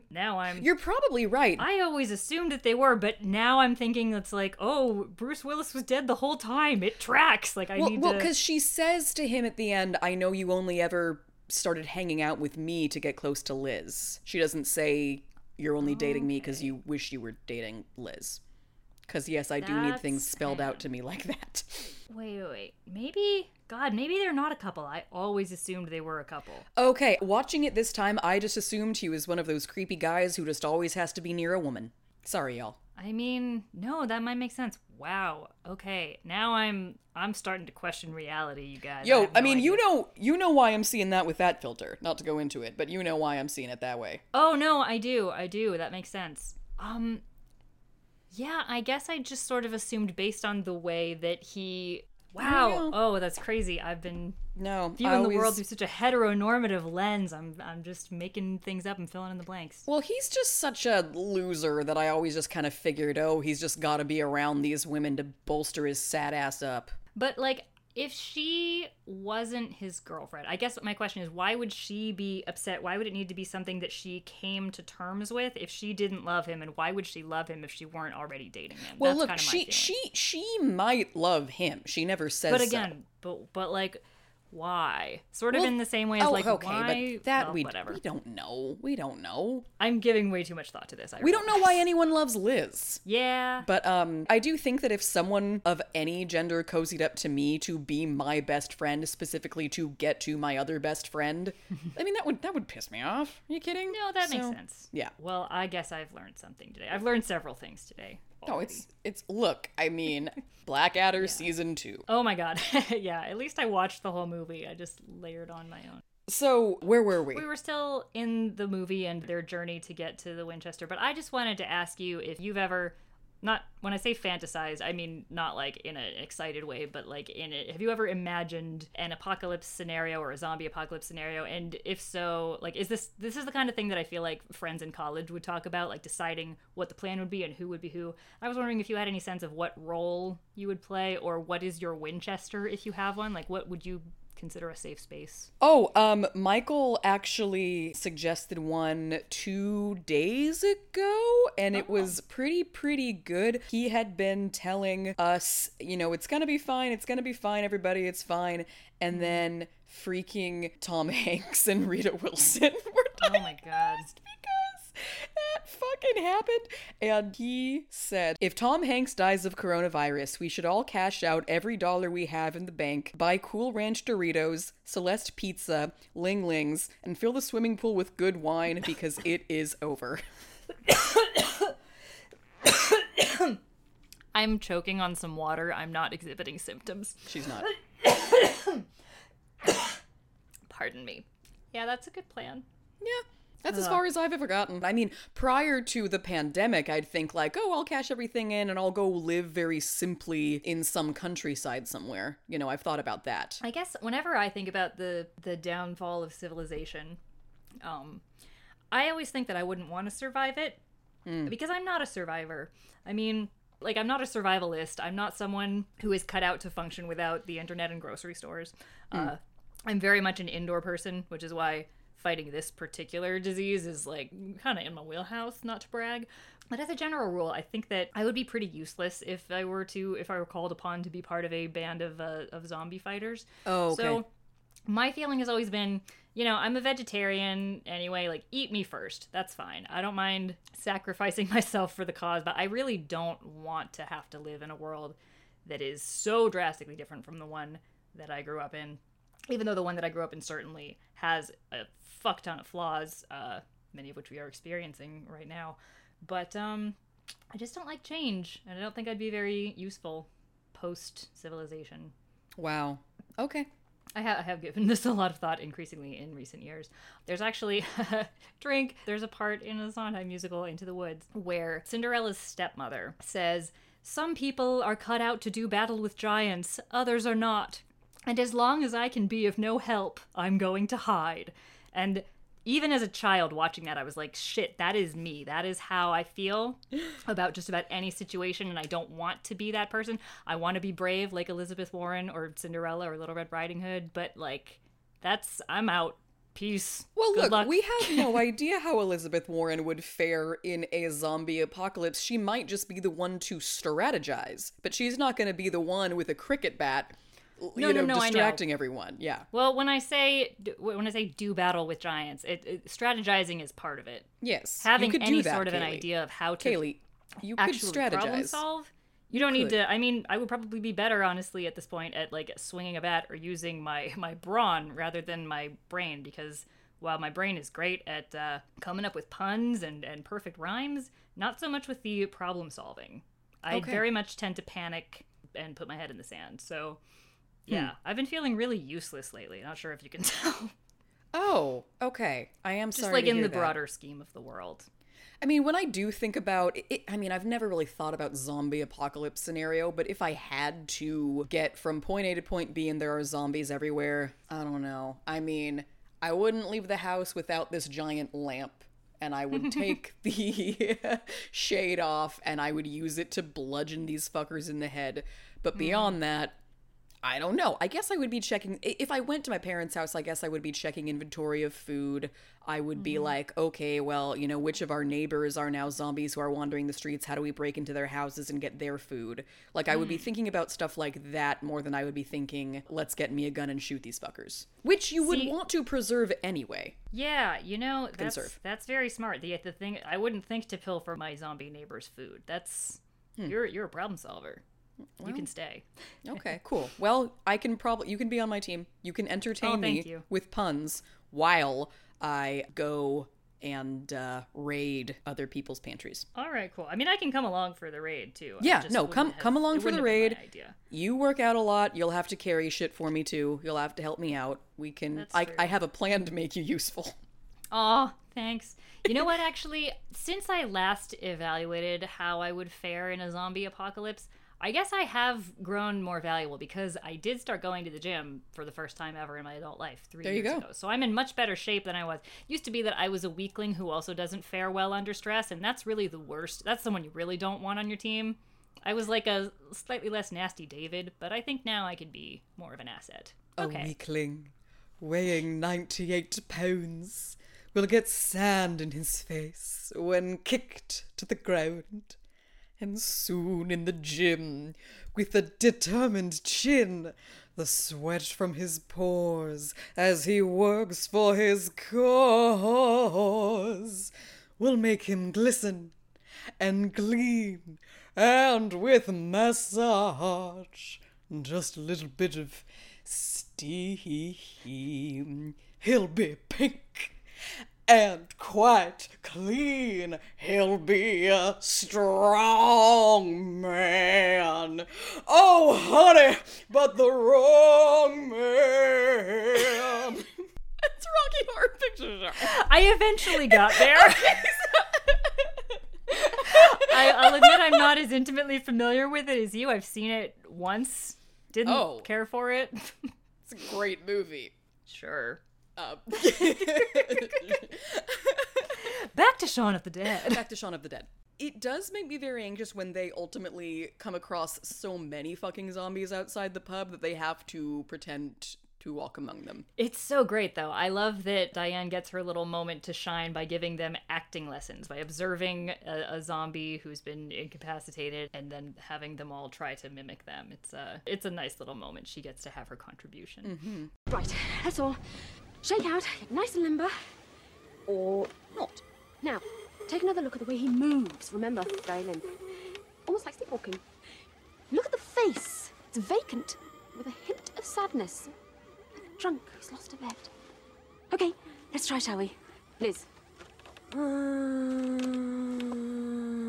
Nice, good vocal work. Okay. Barbara, that's excellent.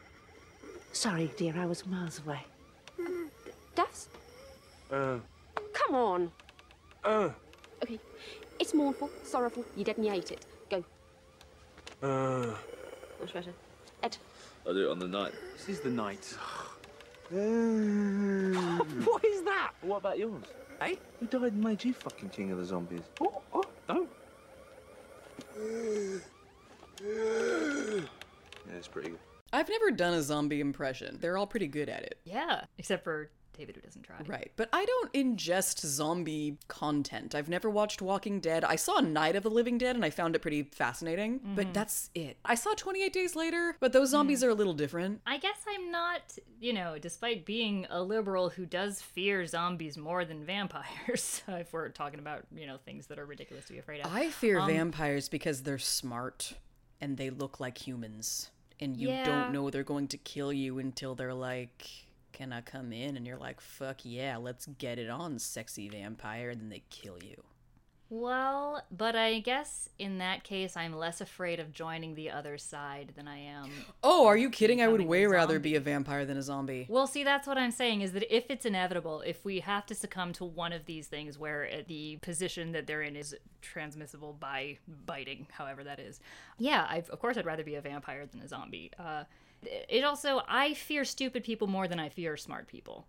I understand why people fear smart people because, a very smart person with too much power and not enough compassion is a Slytherin. They can do a lot of damage.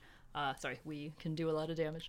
But, I don't know, just the huge rash of anti-intellectualism that it didn't start with Bush versus Gore. It started, obviously, many, many years before that. But the first time that I noticed it was Bush versus Gore. That was a pretty fantastic example. And then also Clinton versus Trump. There's just been... I think that anti-intellectualism, it's also, I think, part of the reason why people hated Warren, those who did hate her. I think that the fear of intelligence is a lot more dangerous than intelligence, because really intelligence is just the ability to reason well and to ascertain facts and discover the truth. That is important to me. Cersei Lannister is ultimately defeated by an angry bitch with a dragon. Yeah, it's not fair. I would...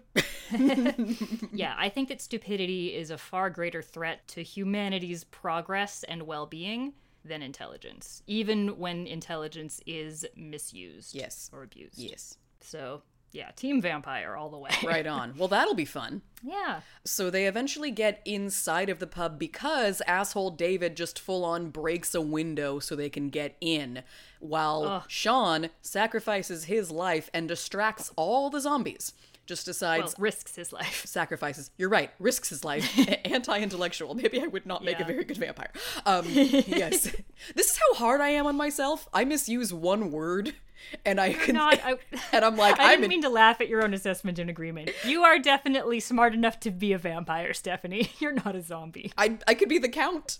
There you go. So he leads them all away so everybody can get the fuck inside. And then when he shows up, like all bloody, going, I fucking made it, he looks hot.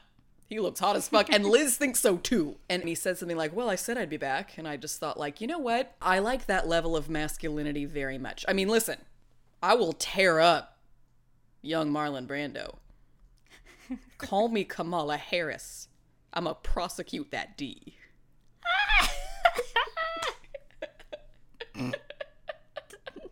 I roll over off of that man and he already passed out and I'm like, yeah, that little girl was me. So, but otherwise... Death by email. Yes. But otherwise, I mean, just a kind of dork. It doesn't have to necessarily be a physical specimen who orders people around alpha male, but you know, but in an emergency, you can do this, and then you show up looking like an Indiana Jones motherfucker. It's like, oh, I didn't know you had that in you. That's a generous comparison. What'd you say? But okay, I'll give it. I said that's a generous comparison. Indiana Jones, I mean, that's, I don't know. Fuckability is in the eye of the beholder, and I got great in vision. the email of the beholder. Anyway, he looks hot. Okay, no, I'll give you that. Okay. Before they actually get into the pub, we see his mother get bitten. Yes. And only once they are already inside does she reveal that to anybody because she didn't want to worry anyone, which is very English stupid if you know what about the it. rules are. Yes. But that really felt so real to me because I know that anybody who has parents who are senior citizens, which is everybody my age and older basically, is very worried about the coronavirus getting to them. Oh, are you kidding me? Yeah. They're so much more vulnerable than any of the rest of us. Like, my mom has repeatedly invited me to come stay with them, and I'm like, you have a much nicer house, and it would be nice to, like, be with people, but I could never forgive myself if I was the reason that you guys died. I'm not gonna do that to you. Samesies. Same. I mean, my mother is probably in the camp of you're over 60 but you'll get through it because she's in incredible health. She's never smoked. She hardly drinks. She's never sick. She's not got a compromised, like, I believe her when she says, are you fucking kidding me? I'll be over it in 3 days. Like, I kind of believe her, but you know, my father's got a stent in his heart, and regardless, I don't want to watch them have to go through it, even if they do come out the other side, because it was of me. Course. I don't. And you don't want to take your chances, of course. Like, what's so stupid is that if the shoe were on the other foot, if it was like, this virus is especially dangerous to 30-somethings, would they want us to be taking unnecessary risks? Of course not. No. But they are our parents. We love you guys so much. Please stay alive and stay inside. My dad was so excited when I told them I'm going to be working from home. This morning he texted me and he said, if my daughter wants to come over, I'll make her a cheese and shredded beef omelet.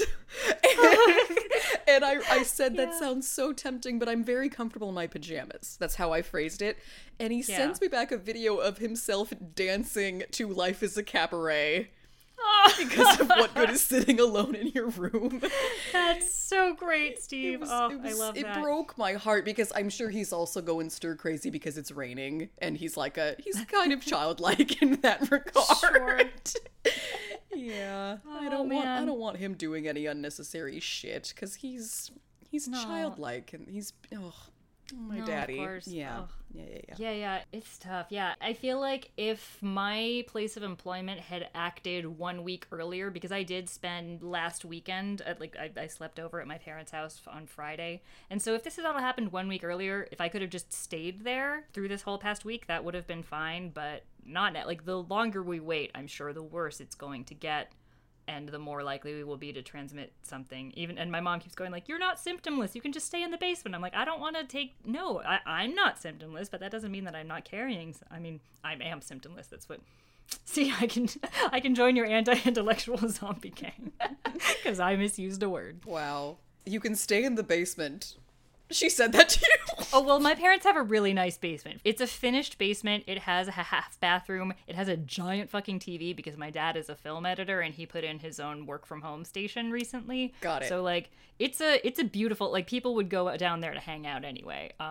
It's like a whole separate floor of the house. Oh my God, Kaylee. Is that my zombie place? You could make your own Wayne's World because they film it in Wayne's basement. Cool. I have not seen that movie since it came out in the early 90s, I want to say. You've got time. I've got time. That is true. I'll add it to the list. So they make it inside the pub. And there's the wonderful, your boyfriend, and then Ed, kindly hands his man a beer. And for a moment, things are kind of okay. They've got liquor and crisps and a jukebox and each other, and things go kind of just fine for a moment there. They're in an eye of a very scary, fucked up shitstorm. Exactly. Just like me on Tuesday. Everything was fine. Dude, I mean, I'm talking out of turn, and I have no evidence, but I do wonder if you would have been out of work a week earlier if someone else were president. Oh, absolutely. Yep. Absolutely. All of us would have been, I'm sure. The timing of this, though, was like kind of fortuitous because, I mean, it's all shitty, and we should have all been taking steps months and months ago. There's no excuse for that. However, like my sort of last hurrah was on Tuesday, March 10th. I went to this event called Women's Day on Broadway, The Decade Ahead and How Women Will Shape It. And it was a series of panels of women who are, prominent in their respective fields in the theater. And it was really interesting and inspiring and uplifting hearing them talk about the struggles that they've faced and the discrimination and people being dismissive or whatever, but then the ways that they've overcome it. And then when I booked the ticket months ago, I didn't realize that the keynote speaker was going to be Hillary fucking Clinton. So that was a really nice, Jayma and I were fifth row center, and kind of like you with watching her documentary, like I don't have the emotional fortitude to start that right now, but it is something that I will definitely watch someday when I'm feeling stronger. Sure. But it's like, I've always regretted that she isn't our president now, but it reminded me how much I actively like her, just to hear her talk and be so smart and so wise and so funny. I forget how fucking funny she is. Oh my God. On purpose. Remember what it was like to have a president who was funny on purpose? Trump thinks he's funny on purpose. Oh, I know. I know. Oh, stop touching your face, Kaylee, my God. Dude, okay. Never mind. No, say it. No, I shouldn't. You can cut it. I can cut it. I hope he doesn't cancel going to and holding rallies. That's horrible of me to say. You know what it is? I hope that he does that, test positive, and everyone else is fine, but then they're like, you risked my life. I don't know, man. I have very little faith in the intelligence of the people of this country. Dude, there are a lot of vampires out there. That's a terrifying thing to say. No, and vampires are just less noisy and stupid and fucked up and visible than zombies. I will put it that way. That's a good point. Yeah, because we blend in. 1, 2, 3. My work here is done. So then one zombie gets in, right? And is it through the window, or has there been one zombie there the entire time? I kind of forgot. Well, one of them is the proprietor, who I think was just maybe in the back room of the tavern. But then definitely, of course, they'd get through the window because I love the moment when David, having thrown a trash can through the window, despite many people warning him and Sean telling him not to do that because we'll be totally exposed. Then once they're inside, he says, we've got to think about blocking up this window. We're totally exposed. And I was like, this is so many people in positions of power causing something and then trying to blame others, perhaps certain people who were president from 2008 to 2016. You know what? I think about Barack Obama I think about him more now than I did when he was president. I know. Because he's the one that got away. How does he cope with all of this? Probably better than the rest of us, honestly, because... But how frustrating must it be? Look, I'm sure that... Oh, no, I'm sure. I'm sure there's nothing Donald Trump can say about Barack Obama that Obama actually takes personally and feels sad or mad about. I'm sure it is all... He has been called worse by better people, you know what I mean? Yeah. And I'm talking about the president, so fuck. But... yeah, I kind of wonder if he and Michelle are probably trying to just work on their marriage and being a couple and distancing themselves from all of this. They probably can't just have a date night, you know? Especially now that Joe Biden is a front runner, Barack's probably like, motherfucker, I was done and now I probably have to show up and talk about you. I just wanted to stay home and fuck my wife and not watch the news and be a dad. I'm done. I mean... I could understand if he were to feel that way, but I think that he's also a very smart and very engaged person. He has certainly stepped back a very saddening and alarming amount in the last 4 years, but I think that regardless of who the frontrunner was and who the nominee is, he would still, you know, as the most recent Democratic president and someone who's still wildly popular, he would definitely be campaigning on behalf of whoever it was. This is true. I think that he will, I mean, I don't know. Right. So the proprietor gets in, and Ed puts on Don't Stop Me Now, or no? It's on random. It's on random. Yes. That's so he doesn't put it on, but the jukebox is on, and it's a delightful little moment of comedy. Very cute scene. My next note is that at some point right before there's like a huge showdown with a bunch of zombies, Sean says, as Bertrand Russell once said, the only thing that will redeem mankind is cooperation. I think we can all appreciate the relevance of that now. I think we can all appreciate the relevance of that now. Oh my gosh. You know, something that surprised me, because as I said, I'm pretty sure I've only seen this movie the one time. I was amazed by how little time they're actually in the bar compared to the rest of the movie, because by the time they finally got in, I hit pause and I thought, oh, whoa, okay, yeah, most of the movie, I remember it the opposite. I remember them being in the bar and fighting zombies that way most of the duration of the film. But I was wrong. You know, I had a similar reaction to a movie that I rewatched about 5 years ago. In this case, because I've seen Shaun of the Dead more than you, I've maybe seen it 2 or 3 times before this weekend. I had a more accurate picture in my head of what this movie was, but I remember seeing Home Alone as a kid, and to my mind, that is just 90 minutes of robbers getting the shit kicked out of them. But it's really only like the last 20 minutes of the movie. There's like a whole setup of plot before then. And then it's only like the last third or fourth of the film that is devoted to sadistic traps set by an 8-year-old child. That's great. So, David, we've talked a lot about what a useless piece of shit he is, and he has, I won't call it a redeeming moment, but he has one moment where, like, a shitty broken clock is right twice a day. Yes. And he's right once in the half day that we spend with him. He's not wrong for wanting to shoot Barbara immediately. No. It's the only right opinion that he's ever had. He goes about it in a callous way because that's just who he is and because he hates Sean so much. But he also, I'm a little bit surprised that, you know, however you want to police his tone, that more people aren't agreeing with him. Like, as soon as you know that somebody's been bitten, you should shoot them. That's just common sense. And that's always been my case of, like, if I were in a zombie apocalypse, no sentimentality. If you get bitten, I love you, Stephanie, but the second that your eyes start to go, I'm like, bam, because it's not you anymore. You're correct. I would understand, because in that moment I would not understand. You know, I'd be gone. I'd be a zombie. Yeah. But I am just saying, hypothetically, you and I are in the Winchester, Sherry's eyes turn, I hand you the gun. That's a good point. I do not scream at a grieving friend, get away, I'm gonna shoot your mom. You hand me the gun, or you ask if I would like you to be the one to do it, and I would probably say yes. I mean, this is what we've learned from Mice and Men. I haven't read or seen it. Again, I got time. You don't? Wow. You haven't read? Watch Toy Story 3 and get back to me, bitch. You've got time. Okay. I probably will watch Toy Story 3. But dude, seriously, you did not just equate that movie with Of Mice and Men. I did not equate it. However, I will say that you have brought this up with me exactly once, and now I have stopped dodging your face. No, I'm more surprised that you just never read Of Mice and Men. It's that big, and you're well read, that's all. I mean, you've also brought up several books and articles in the course of this conversation that I'm not familiar with, but Of Mice and Men. I'm deceptively ignorant. People assume that I'm a lot more well-read than I am. Was Of Mice and Men something that you ever had to read for school, or did you just discover it on your own? No, oddly enough, when I was in 8th grade, I read nothing but John Steinbeck. On purpose? Correct. Okay. The only reason I deviated from it was to read Goblet of Fire, and that did not hold a candle to Grapes of Wrath. Fire candle. Anyway. But, yeah. I was reading, I don't know why. I read many, many of his novels in quick succession when I was 14 years old.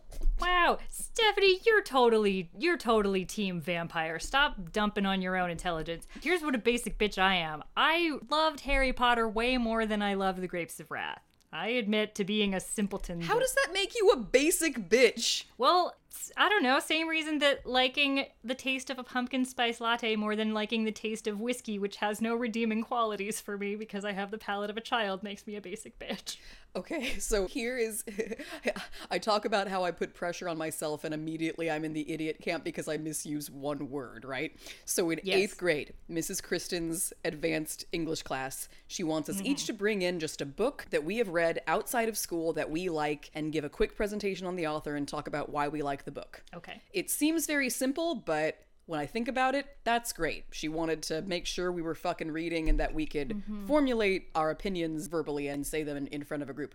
So I bring in Sweet Thursday, which is the sequel to Cannery Row by John Steinbeck. And I'm talking about Sweet Thursday by John Steinbeck. The genius kid of the class brings in, I don't remember if it was The Hobbit or The Lord of the Rings. Okay. And when I say genius kid, I mean this kid was obnoxious.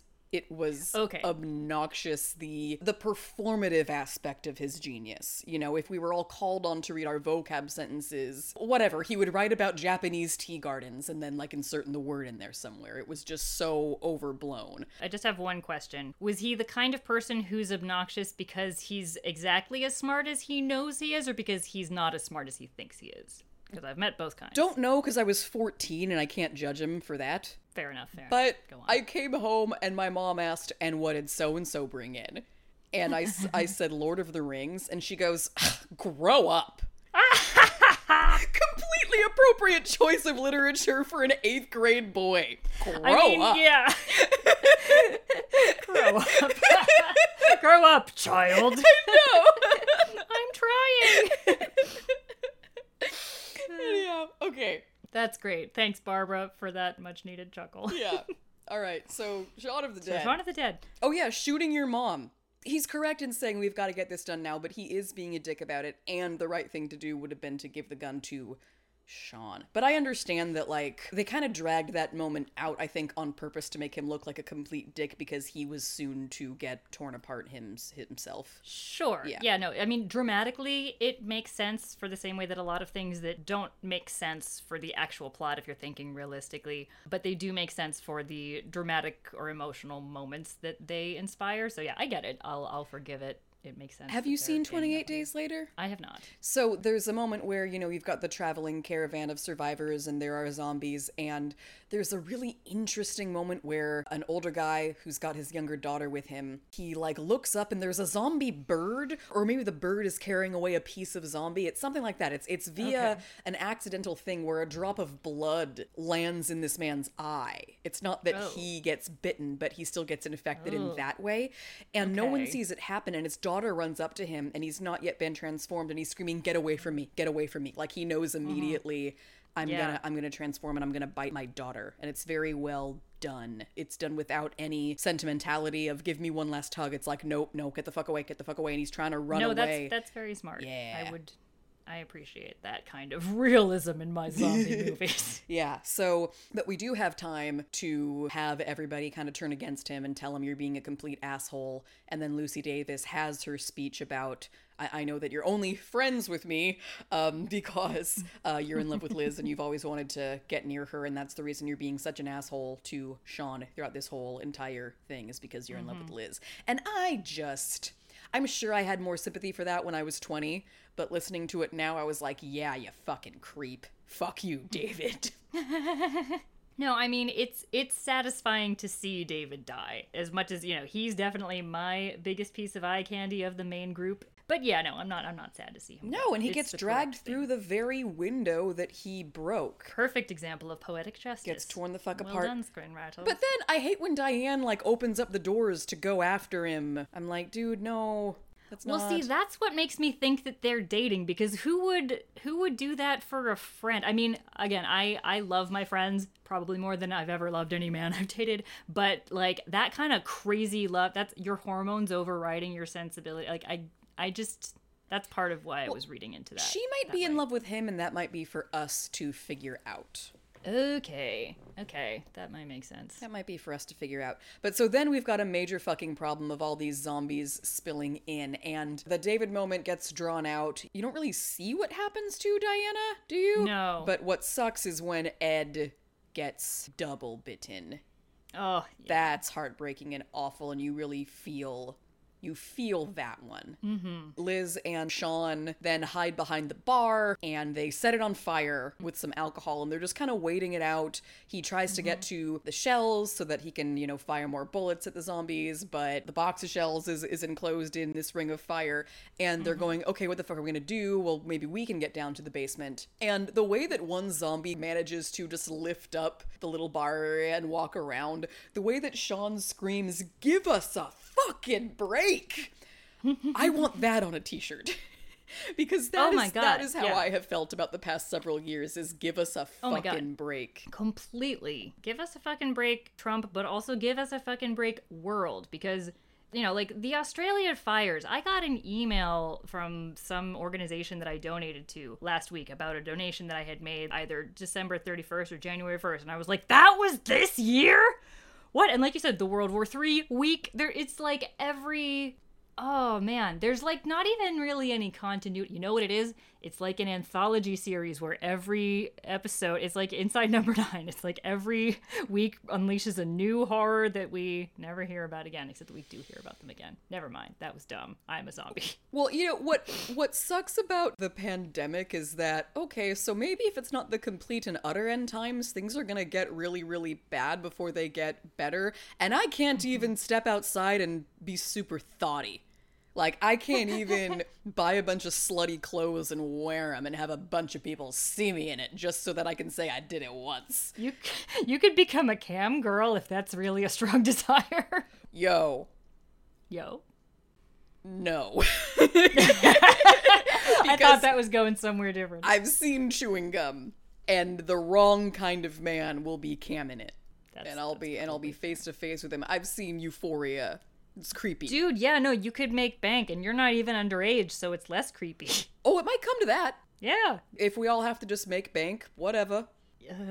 She wore a mask. I'll be wearing a surgical mask. There you go. We're rapidly approaching the conclusion. While they're back there, they realize that Ed has been bitten. Ed is asking for Sean to shoot him. And Sean says, I don't think I've got it in me to shoot my flatmate, my mom, and my girlfriend all in the same evening. So yeah, I misquoted where that is. That's when they're talking about offing themselves because there's only 2 bullets left in the shotgun that they have.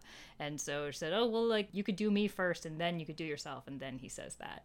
And it just shows what an epically shitty and sad day Sean has had. Mm-hmm. But also, that sentence just made me think about how different the UK is from the United States, because I was thinking, like, there are men who've gone on mass killing sprees who have done that. Like, the first thing they do is they shoot their parents, or they shoot their girlfriend, or they shoot their roommates, or they do some combination of all of the above, and then they shoot 10 to 50 strangers. I understand what you're saying, but those people aren't starting from a healthy place like Sean is. I'm not saying he reminds me of one of those mass murders. I'm just saying that for him to bristle at the idea of having to do that shows that he is a human who is normal. No, I know. As opposed to people that, yeah, it's just weird to me that was something that I was like, oh, people do that here, like, with alarming frequency.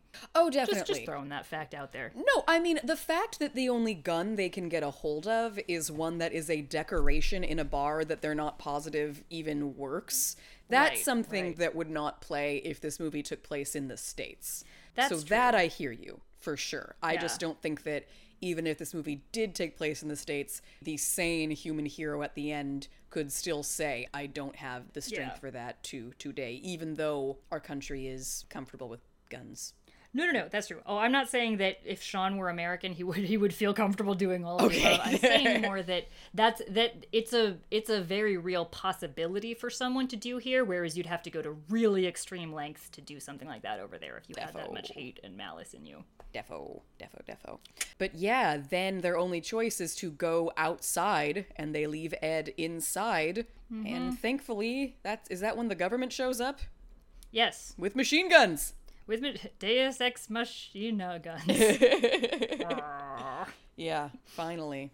But Yeah. they made it. They meet up with the other Yvonne, that's her name. Yvonne, the other haphazard alternate sort of Sean. survivalists. Yeah. Yeah. Then we have a lovely little conclusion of Epilogue. 6 months later where you get to see on television how not all of the zombies were in fact offed, and they make for great sort of menial labor professionals, and you see a zombie putting shopping carts away, and you see Yes. that some of them are involved in sort of Olympic style or like American Gladiators games on television.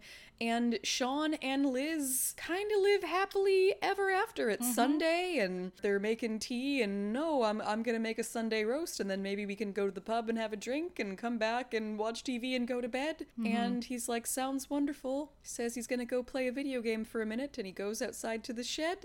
And we see that he has kept his zombie friend Ed chained up in the shed, and they still play video games together. Yeah, it's a very sweet and funny, unexpected ending.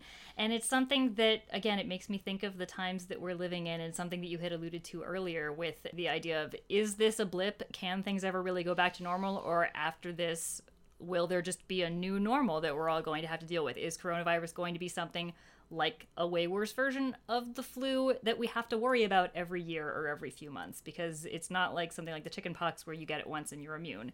Is this just going to be part of our world from now on? Are we going to need to, you know, some of us work from home half the time, and some of us, like, are things going to be, I don't know, is society going to scale down in some way to accommodate all of the many factors?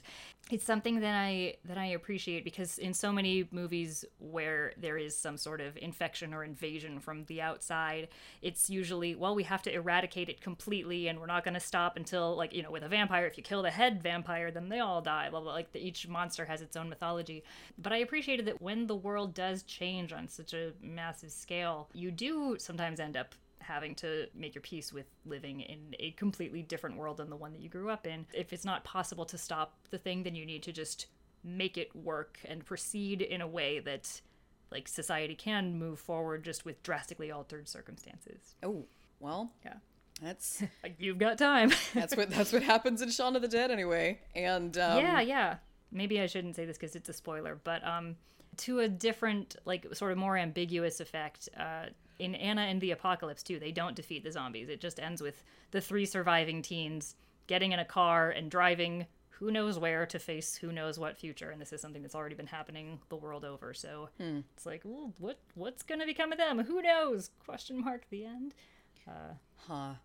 I don't think we're looking at a question mark at the end. I saw a video that was posted on Instagram. I'm going to pull it up so I can read the caption so that I know what I'm saying to you, because I don't want to just paraphrase it poorly if it's right in front of me. It's a video of a bunch of medical workers in China, and it says, quote, who have been fighting the coronavirus day and night in Wuhan. They celebrated the closing of the last temporary hospital in Wuhan, because they've had to build all of these temporary hospitals because of the overflow. Yeah. The reported cases went from a surge in February of 15,000 in one day to only 15 this week. And it's this wonderful video that I can send to you of them all standing in line on the stairway leading up to this hospital, and they're all in their scrubs still, but one by one they're taking off their masks, and they're all and that's they're lovely. smiling, and they're healthy, and they're there, and yes, and China Okay. still exists. Yes. But this is the epicenter, and things are getting better, but it's because they've taken these drastic fucking measures. And I'm not a obnoxious optimist, but I think that I am an inherently more optimistic person. Than me? Yeah, low bar. Or Right. did you mean more optimistic than pessimistic? More optimistic than pessimistic. I know I'm more optimistic than you. Yeah, that was a pretty egocentric way for me to interpret that. Go on. She said as she itched her eye with the sleeve covering her hand. I do think, though, that this is just gonna be such a fucking wake-up call for the society we're living in, which is not capitalist, it's corporatist. And for the people who are like, but Elizabeth Warren said she's a capitalist, it's like, yeah. And she's saying that our capitalist system has been hijacked by assholes, and that we could make this that work makes if sense, we yes. hold all of them fucking accountable for the laws they are manipulating, if not all out breaking, and fuck that. Let's fix Yeah. what we actually have. Yeah, it's not capitalism, it's hyper-capitalism that I'm criticizing. It's Right. sort of like how, when I think about dangerous Christians, I'm thinking about evangelicals. I'm not thinking about most people who just believe in Jesus Christ as the Lord and Savior. I'm not explaining this to you. I know that Oh, you yeah, no, get it. I'm that's just cool. saying, like the amount of people that I texted who wrote me back saying, Elizabeth Warren's a capitalist. I just thought, yep. And so are you. And so are you. You know, you do not get to be a self-proclaimed communist because of the way you happened to vote one time. Mm-hmm. Suck my dick from the back. For anybody. Yeah. That guy's begging for a pegging, am I right? But not in the fun way. Would you like to do a fuck, marry, kill? Oh, yeah, I completely forgot. I got so distracted by the horrible state of the world that I forgot understand. about one of our standby things about this podcast. Yeah, let's do it. Do you want to go first, or do you need a minute? Definitely marry Sean, because, again, he's the only one who's both nice and smart. The others are only one or the other. And even David, his intelligence is questionable, but Ed's a complete idiot, so can't do that. And then here's where I run into trouble, because Dylan Moran is so tasty, but his character is such an asshole. And meanwhile, Ed is so sweet, but I really don't want to fuck him. So, you know, which is gonna win, my bloodlust or my emails? And I think I might go with my emails. I think I wanna fuck David and kill Ed, even though I'd feel really bad. Maybe I could just kill him by having a zombie bite him, and then he could still live a happy life, in a There you manner of go. speaking, in the shed. I'm a fucking Ed. Of course you are. I knew that. I'm killing David, and I'm marrying Sean. And I will say that often we have this conversation about, oh, but he's still young, he can change, even though we see really kind of no evidence of that. That's all hypothetically. I only once the- use that to justify my shallow horniness. No, in I do whatever the given same thing. moment. I did it with Lister. But I do think that in this rare case, we do see the loser bad boyfriend become a winner good boyfriend, and it is on, he becomes a man, and it's right there. It is central to the story, and it's not just me going, well, maybe someday he'll grow up and he'll make a perfectly wonderful husband. No, we actually see that Sean is capable of said maturation. That is very true. At the beginning, Liz, when she's, nagging at him, as I saw it in 2004, she has this whole laundry list of all of these promises that he's broken. And then by the end, you see, or at least infer, that he has kept every single one, and he is capable of evolving. So yeah, I like that you pointed that out. There you go. He's that rare, dynamic character who actually grows up. Like that fucking kid who read The Hobbit. Wonder what that Grow dude's up. reading now. God, the disdain that my mother had. Grow up. 14. 14-year-old, grow up. You're reading Tolkien. Grow the fuck up, 14-year-old boy.